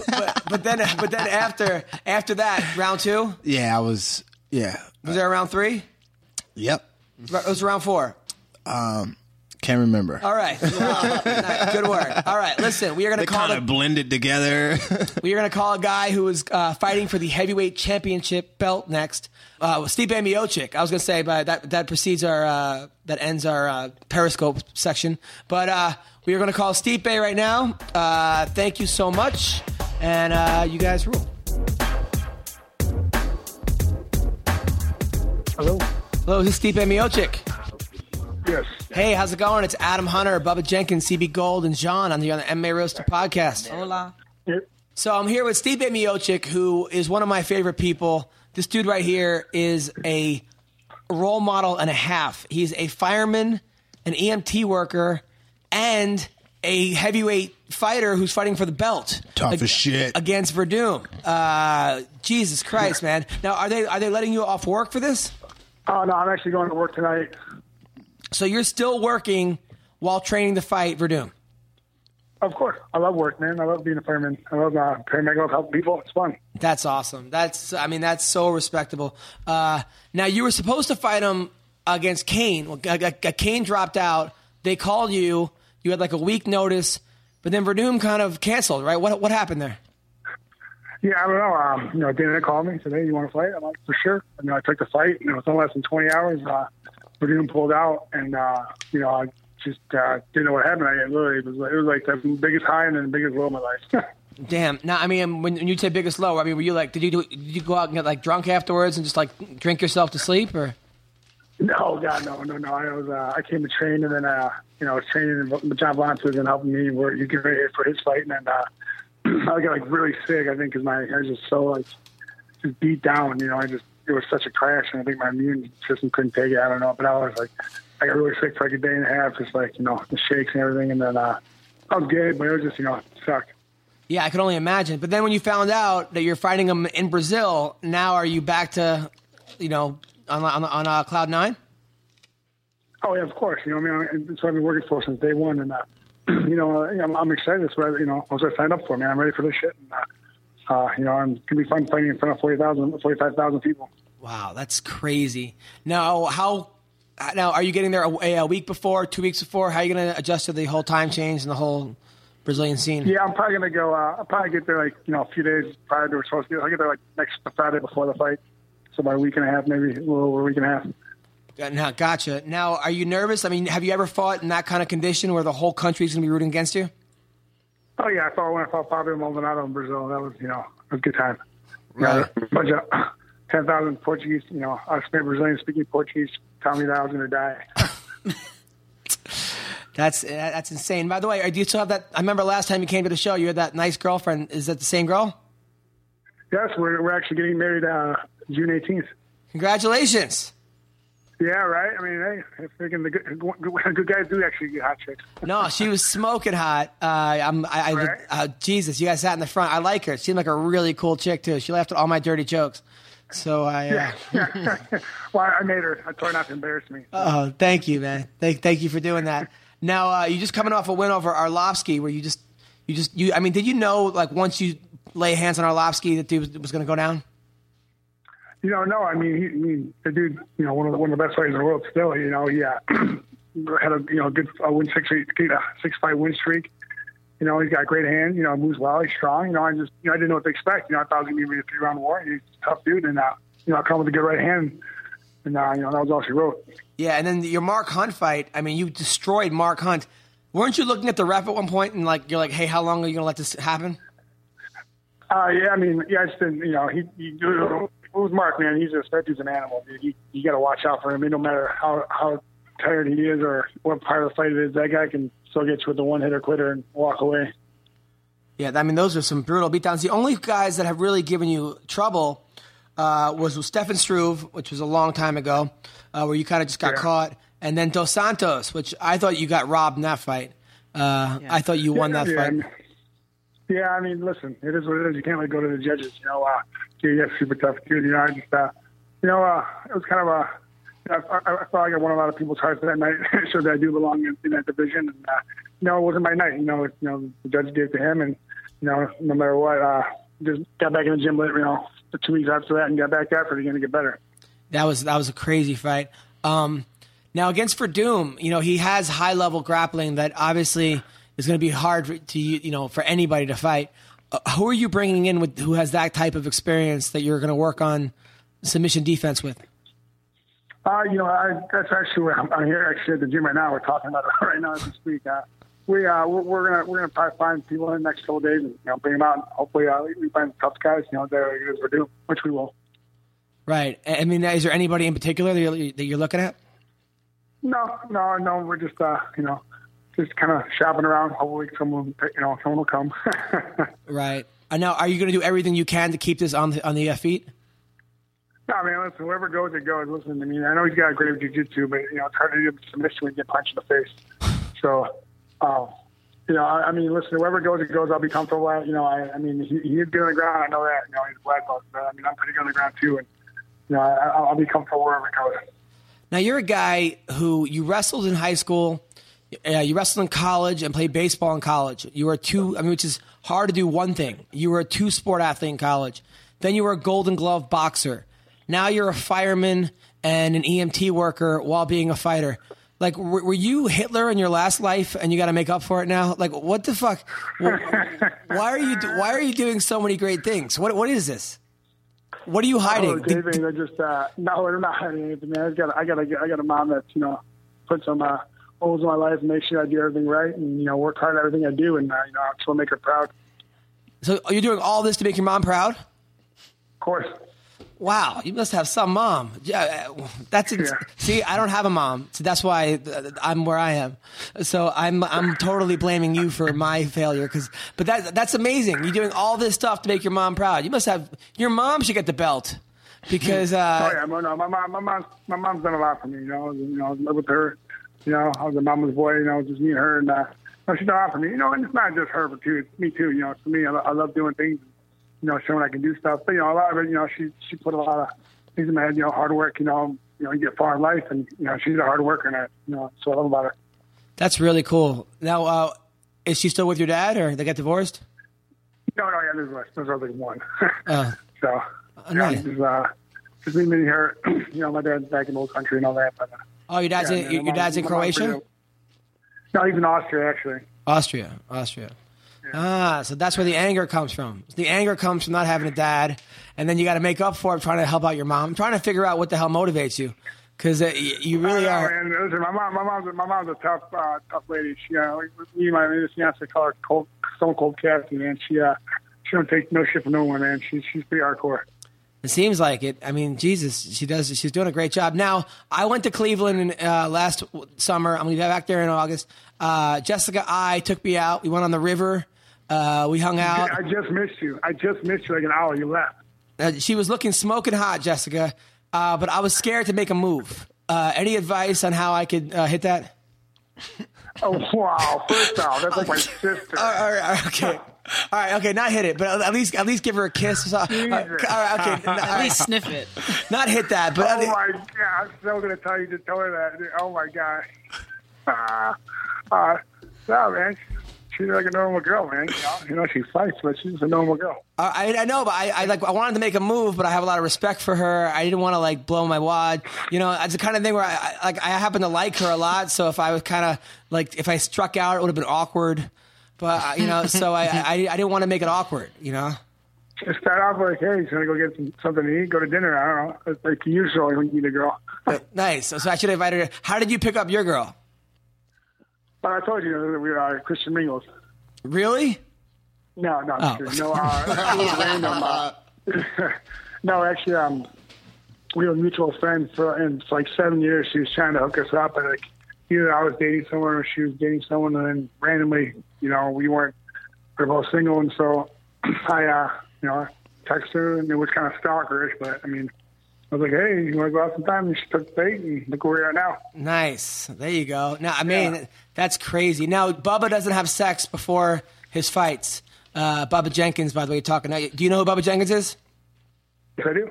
Okay, well, that's our co-host. He has a 30-day no sex rule. Do you have the same rule? Somewhat.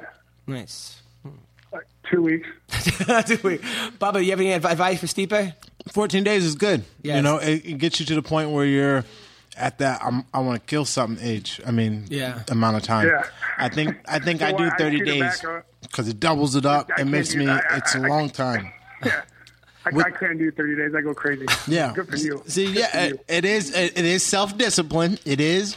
But like you said, you go crazy. So I'm going crazy while I'm locked in a cage with a man that just deprived me of my wife's vagina and deprived me of cutting weight and all these other good things. And now he's locked in and he's trying to knock my head off and take food from my son. So it's like, yeah, I'm going crazy. I want to be crazy. And that's why I go 30 days. Yeah, no, I feel you, man. Yeah, I quit dipping 6 weeks out from a fight. Started drinking about 8 weeks out, and then I don't drink caffeine 6 weeks out either, any kind of caffeine. And so, like, by the time the fight comes out, I'm like freaking out. Now, Bubba, you have any advice on how he should beat Verdum? Like he said, be comfortable wherever he wants to go. I mean, this dude's a top fighter in the world at the biggest weight class and most, I guess, the weight class that has the most notoriety. So he knows what he's doing. He's been on the big stage. But, the biggest thing is having confidence and being comfortable wherever it goes. And like he said, he's not going to be afraid to go down to the ground with him because he's just going to do what I did. You try to submit me, I'm going to try to knock your ass out. And usually the punches will outland the submissions. But, you just got to be smooth and comfortable and collected. He knows what he's doing. Advice for him. How about you give me some advice, goddammit? Dude, listen, you just named it off, dude. You keep doing what you're doing. Now, Stipe, here's where I think the UFC is dropping the ball, man. And I've said it for years with you. I've been a fan of yours forever. You're a super nice guy, quality guy. They're not marketing the fact that you're a fucking fireman and an EMT worker, and you're the number one guy in the world. Like, every single fire person in America should be fucking having your back. Every cop, every teacher. You are the working man's fighter, and people don't know that. It drives me crazy. Honestly, man, you know what? I honestly don't care. I just like fighting, man. I mean, popularity is cool and stuff like that. Like, but like, honestly, I love going to my kids. I love training. Keeps me out of trouble. I love doing stuff like that. We have a great team here, and I love going and doing the competition part of it. It's fun getting paid too. But it's just the whole. Training and it's like, like I was a little kid at college, I have a team, I train, I have a schedule, and I love it. And nothing gets better than that. And, listen, when I win the belt, then know who I am. But right now, it's going to keep doing what I do, and I love it. What did you think of Conor McGregor losing? It is what it is, man. About the 2 weight classes, Nate's not, he's no slouch, man. That dude's gotten so much better. That guy got really good tricks after his last fight. Conor's night. It was Nate's night. Nate looked great. Do you think Nate will come back? Do you think Conor will come back? And how do you think he'll do against Dos Anjos? Or do you think maybe the blueprint now is out how to beat him? I don't know. He might change a lot of things in his camp. We don't know. Listen, there's so many variables we don't know about. So I just, he'll be back strong. That featherweight division, he's doing good there. We'll see what he wants to do. He's a champion. He loves fighting, and he'll fight anyone. Yeah. No, a part of me was like happy just because I just thought he was very disrespectful to the rest of you guys, saying, look, I got to stop carrying you. Look how much money I am. I have $1 million. I have 7 figures. And then you got guys like you who are out there, grinding, working 2-3 jobs to fucking be in the UFC. And it kind of bothered me. And when he made fun of Nate's, you got to teach kids jiu-jitsu. I'm like, dude, that's not something to be mocked about. It should be something celebrated. The fact that Nate takes time to teach kids jiu-jitsu is amazing. Not something to fucking... That's amazing. Yeah, 100%. Listen, man. I know Conor, he's a great talker, and he probably just talks, because the fans love it. I'm not a good talker, man. I stutter a lot. I mumble. People can't understand me. A lot of people think I'm foreign still. I don't care, though. I can't talk. But, I know what he's doing, and he's also a good fighter, too. And, I can't take anything away from him, but listen, I'm not mad at the guy. Listen, I know it's I know it's all about numbers, and he's doing it right. And Nate's doing good too. Nate, look, that guy's got so much better to go. They know how to talk too. People love them. Nice. Well, listen, I think the stuttering fireman. I'm telling you, that could be your thing. You come out there as you could be the stuttering fireman. You'd have a whole new crowd of people. They'd all be like, I stutter too. So I'm telling you, I'm rooting for you, man. I am 100%. When you came to my show with your hot wife and your brother, who's kind of has a little special, I was totally, I was ripping on this guy in the front, and then I was just giving him such a hard time and how he has a virgin, doesn't get pussy. I'm like, who are you? He's like, I'm Stipe's brother. I was like, what is this, like twins? But that was so much fun. He seems like a real nice guy, your brother, by the way. Oh, he's great. He took it like a champ. He don't care. He just, he's a good kid, man. I love him. I got to call him. He's a nerd because he loves like video games and shit. That's when you're saying that shit. I was like crying because we knew. He knew it too. And he's like, fuck. Really? Did he really say that? He wears the virginity on his face, huh? I destroyed him the rest of the night. That was awesome. Well, listen, Stipe, it was an honor to have you on the show. I cannot wait. When is this fight? It's May 14th. May 14th. UFC 190, 97, 198. 198? I thought it was 197. Yep. 198. Now, 197. 197 is Jones versus Cormier. Now, CB Gold, by the way, is he's our intern. This dude is an MMA encyclopedia. Stipe knows me. How? I met Stipe several times. I met him at the Las Vegas Fight Shop at a signing, and most recently, I met him at the Monte Carlo the week of Hendricks Thompson. I was the one walking around with the UFC belt. Oh, okay. Yeah, I've been a big fan of Stipe for a long time, and I'm looking forward to you going to get that belt, man. It's what you deserve. It's what Verdum dropped out of at the last minute. I think you got everything for him, and you're ready to go. I can't wait to see you as champion. It's been a long road coming for you. I'm excited. Thanks, brother. I appreciate that. It means a lot. Well, thank you, Stipe. By the way, if you're listening, Stipe is in the UFC. He's an amazing fighter, and we'll talk to you soon, brother. Hey, for sure. Hey, are you going to get us some new material? Because it's kind of getting old every time I go to your show. You have the same jokes. I will have new material. I promise. Tell him, Stipe. I promise. I promise. You come to my next show. I have a new Tuesday night. I'm working on all new material every week. Dude, I'm busted, dude. I had to come back. You just made fun of me like I fight in the UFC, really? You fucker. Yeah, you're going down, Stipe. After you beat Verdum, it's me and you, man. What happens if he brings the belt to your comedy show? Yeah, bring the belt to my show. I appreciate it. Thanks, Bubba. Thanks, man. Take care. Thanks, Adam. I appreciate everything, man. Thank you. All right, that was Stipe Miocic. That was awesome. Cat. Yeah, what a nice guy. Heavy-handed. He's super cool, man. He's always good to his fans. Very friendly. Dude. Yeah. Really good guy. I'm so excited he's getting the shot. Yeah. I'm really excited. And he's got a puncher's chance, Punchers? I think more than that, no? Power. Yeah. I mean... But he's got wrestling. He beats him in wrestling. Of course he's got more than that. That's not what the statement's saying. The statement is saying that he can knock you out at any given second. That's a puncher's chance. But normally when someone says he's got a puncher's chance, it means that doesn't have... Who says it? When everyone else in the world says he's got a puncher's chance, it means that his only shot is to land a big punch. I didn't know that I was usually putting myself with everyone normal in the world, but that's cool. I think people take it more as the lucky shot. Like people saying Holly lost, and they're like, how about we change that now? Kick. How about we change it? How about we change that now? Now since Bubba said it's a puncher's chance, meaning a puncher's chance is he can knock you out at any second. Oh, he's got good power. Wouldn't that be just the thing? He's got amazing power. No, that's not what I want to say. I want to say motherfucker's got a puncher's chance. Yeah, but the way it makes it seem he's got a puncher's chance. He's got a wrestler's shot. He's got a jiu-jitsu's guy's armbar. No, but that's super confusing. The only when someone says puncher's chance doesn't usually it's mean... a lucky shot. It usually means like if you land that one punch, it's when over. You're normal. Yeah. You're usually seeing it means that a disadvantage to everything else, except for he's got a lot of power. Yeah. I don't know about a disadvantage of everything else, but it means like he's got that. There's an unwritten rule about what it means, and my unwritten rule means he's got a good puncher's chance. So how's that now? How was the weight cut, by the way? The weight cut was great, man. I'm actually working on keeping my weight down now, even though I just smashed that sandwich. No more Blubber Jenkins? Yeah, no. I don't remember when I was Blubber Jenkins. I was jacked at some times. You should fold him up.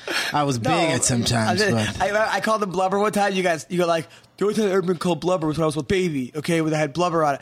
No, you called me Bubbles. You called me Bubbles. There's a little kid that called me Bubbles, and he was like 6 years younger than me, but I wanted to put him in the trash can. Bubbles. He's like, "Oh, your name's Bubba.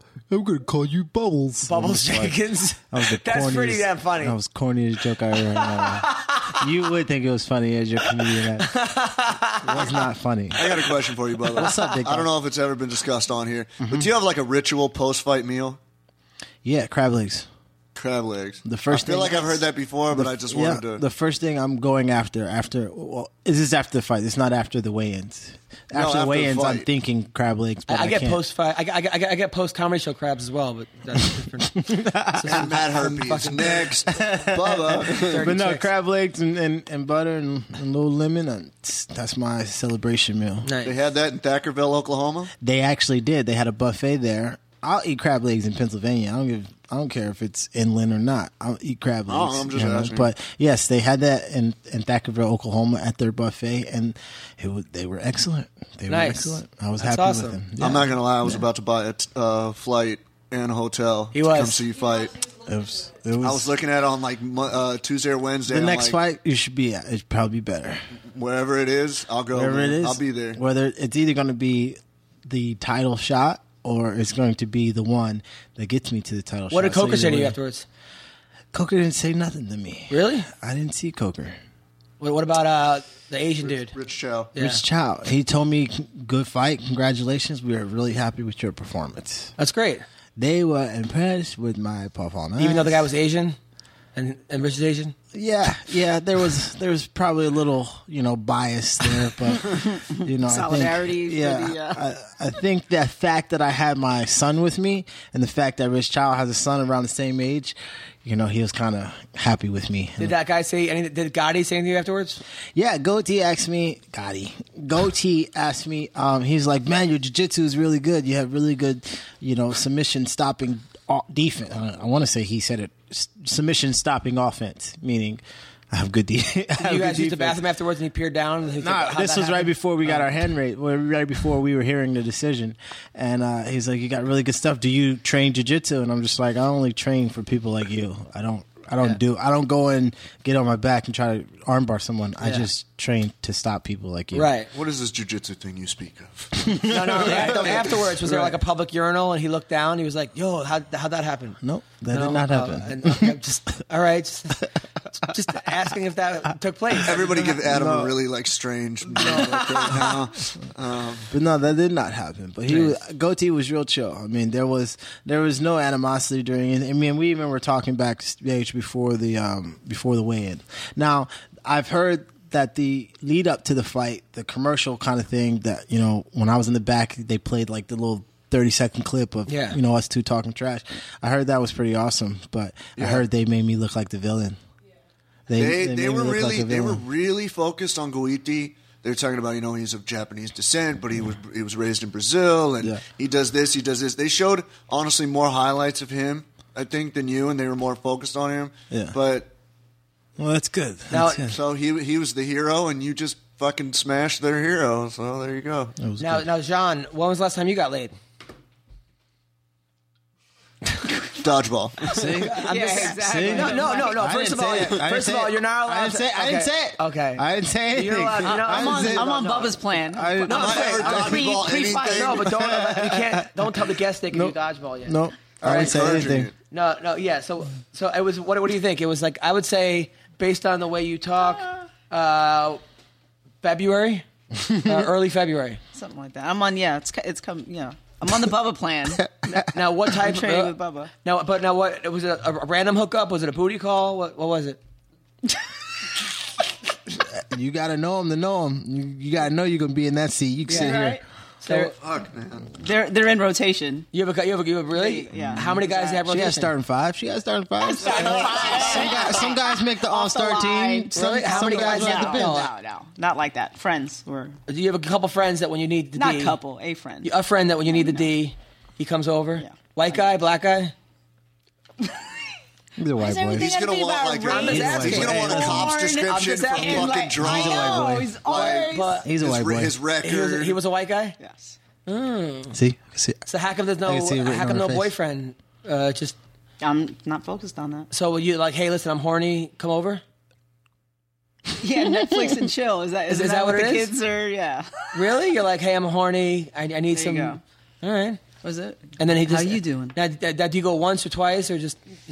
Whatever we're game for. How it just, we don't plan it out. Do you itinerary. just go sit there Just and let it happen. Do you plan shit out like that, Yeah. Adam? You're like, but there are some girls come I on know. over. Come on over. We're going to go 2.5 times for about 7 minutes approximately. No, but there are some girls, Bubba, where she's like, no, I there are can't some do girls it. that are like, okay, one and out, and then other ones are like, all right, we're making. Well, yeah, of course. If they're going to go with you, I'd be 1 and out too.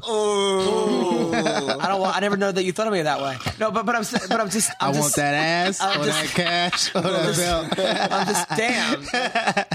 He's going to use you for the first nut and then go to his wife after the next fight. Since it's only 8 seconds, you don't have much to worry about. You saw where I had my MMA roasted, didn't you? Yeah, that was a little weird that we're on your cock. But anyway, so. Yeah, well, I got something to say about that, actually. So if you're at Bubba Jenkins, you got an MMA roasted logo, or I got Connor on my thigh, we keep the most meaningful things near our balls. That's right. Close to my... That was the weirdest day I've ever heard in my life. Okay, we're going to end the podcast on that. Listen, guys. This week, I will be in Fargo, North Dakota. Oh, hell no. Have fun. So I will be at the Level 2 Comedy Club in Fargo, North Dakota, Friday night and Saturday night. That's where I'll be. Also, every Tuesday night at the Dime Bar. Every Tuesday, Dime Bar, 8 o'clock on Fairfax in Hollywood. Anything coming up, CB?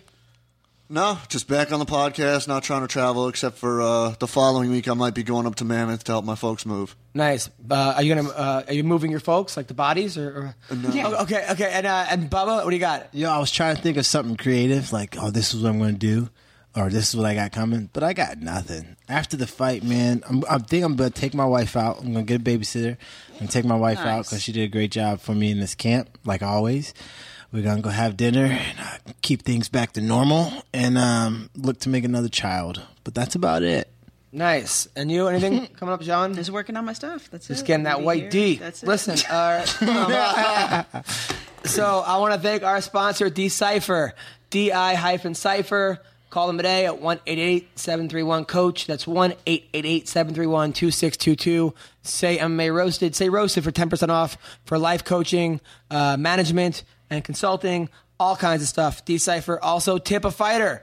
Fighters are underpaid, and we can do something about that. Tip a fighter. A bunch of those Invicta girls are fighting this Saturday. Andrea Lee's on Friday. Andrea Lee's with Tip a Fighter. Andrea Lee. Who else? Any other chicks?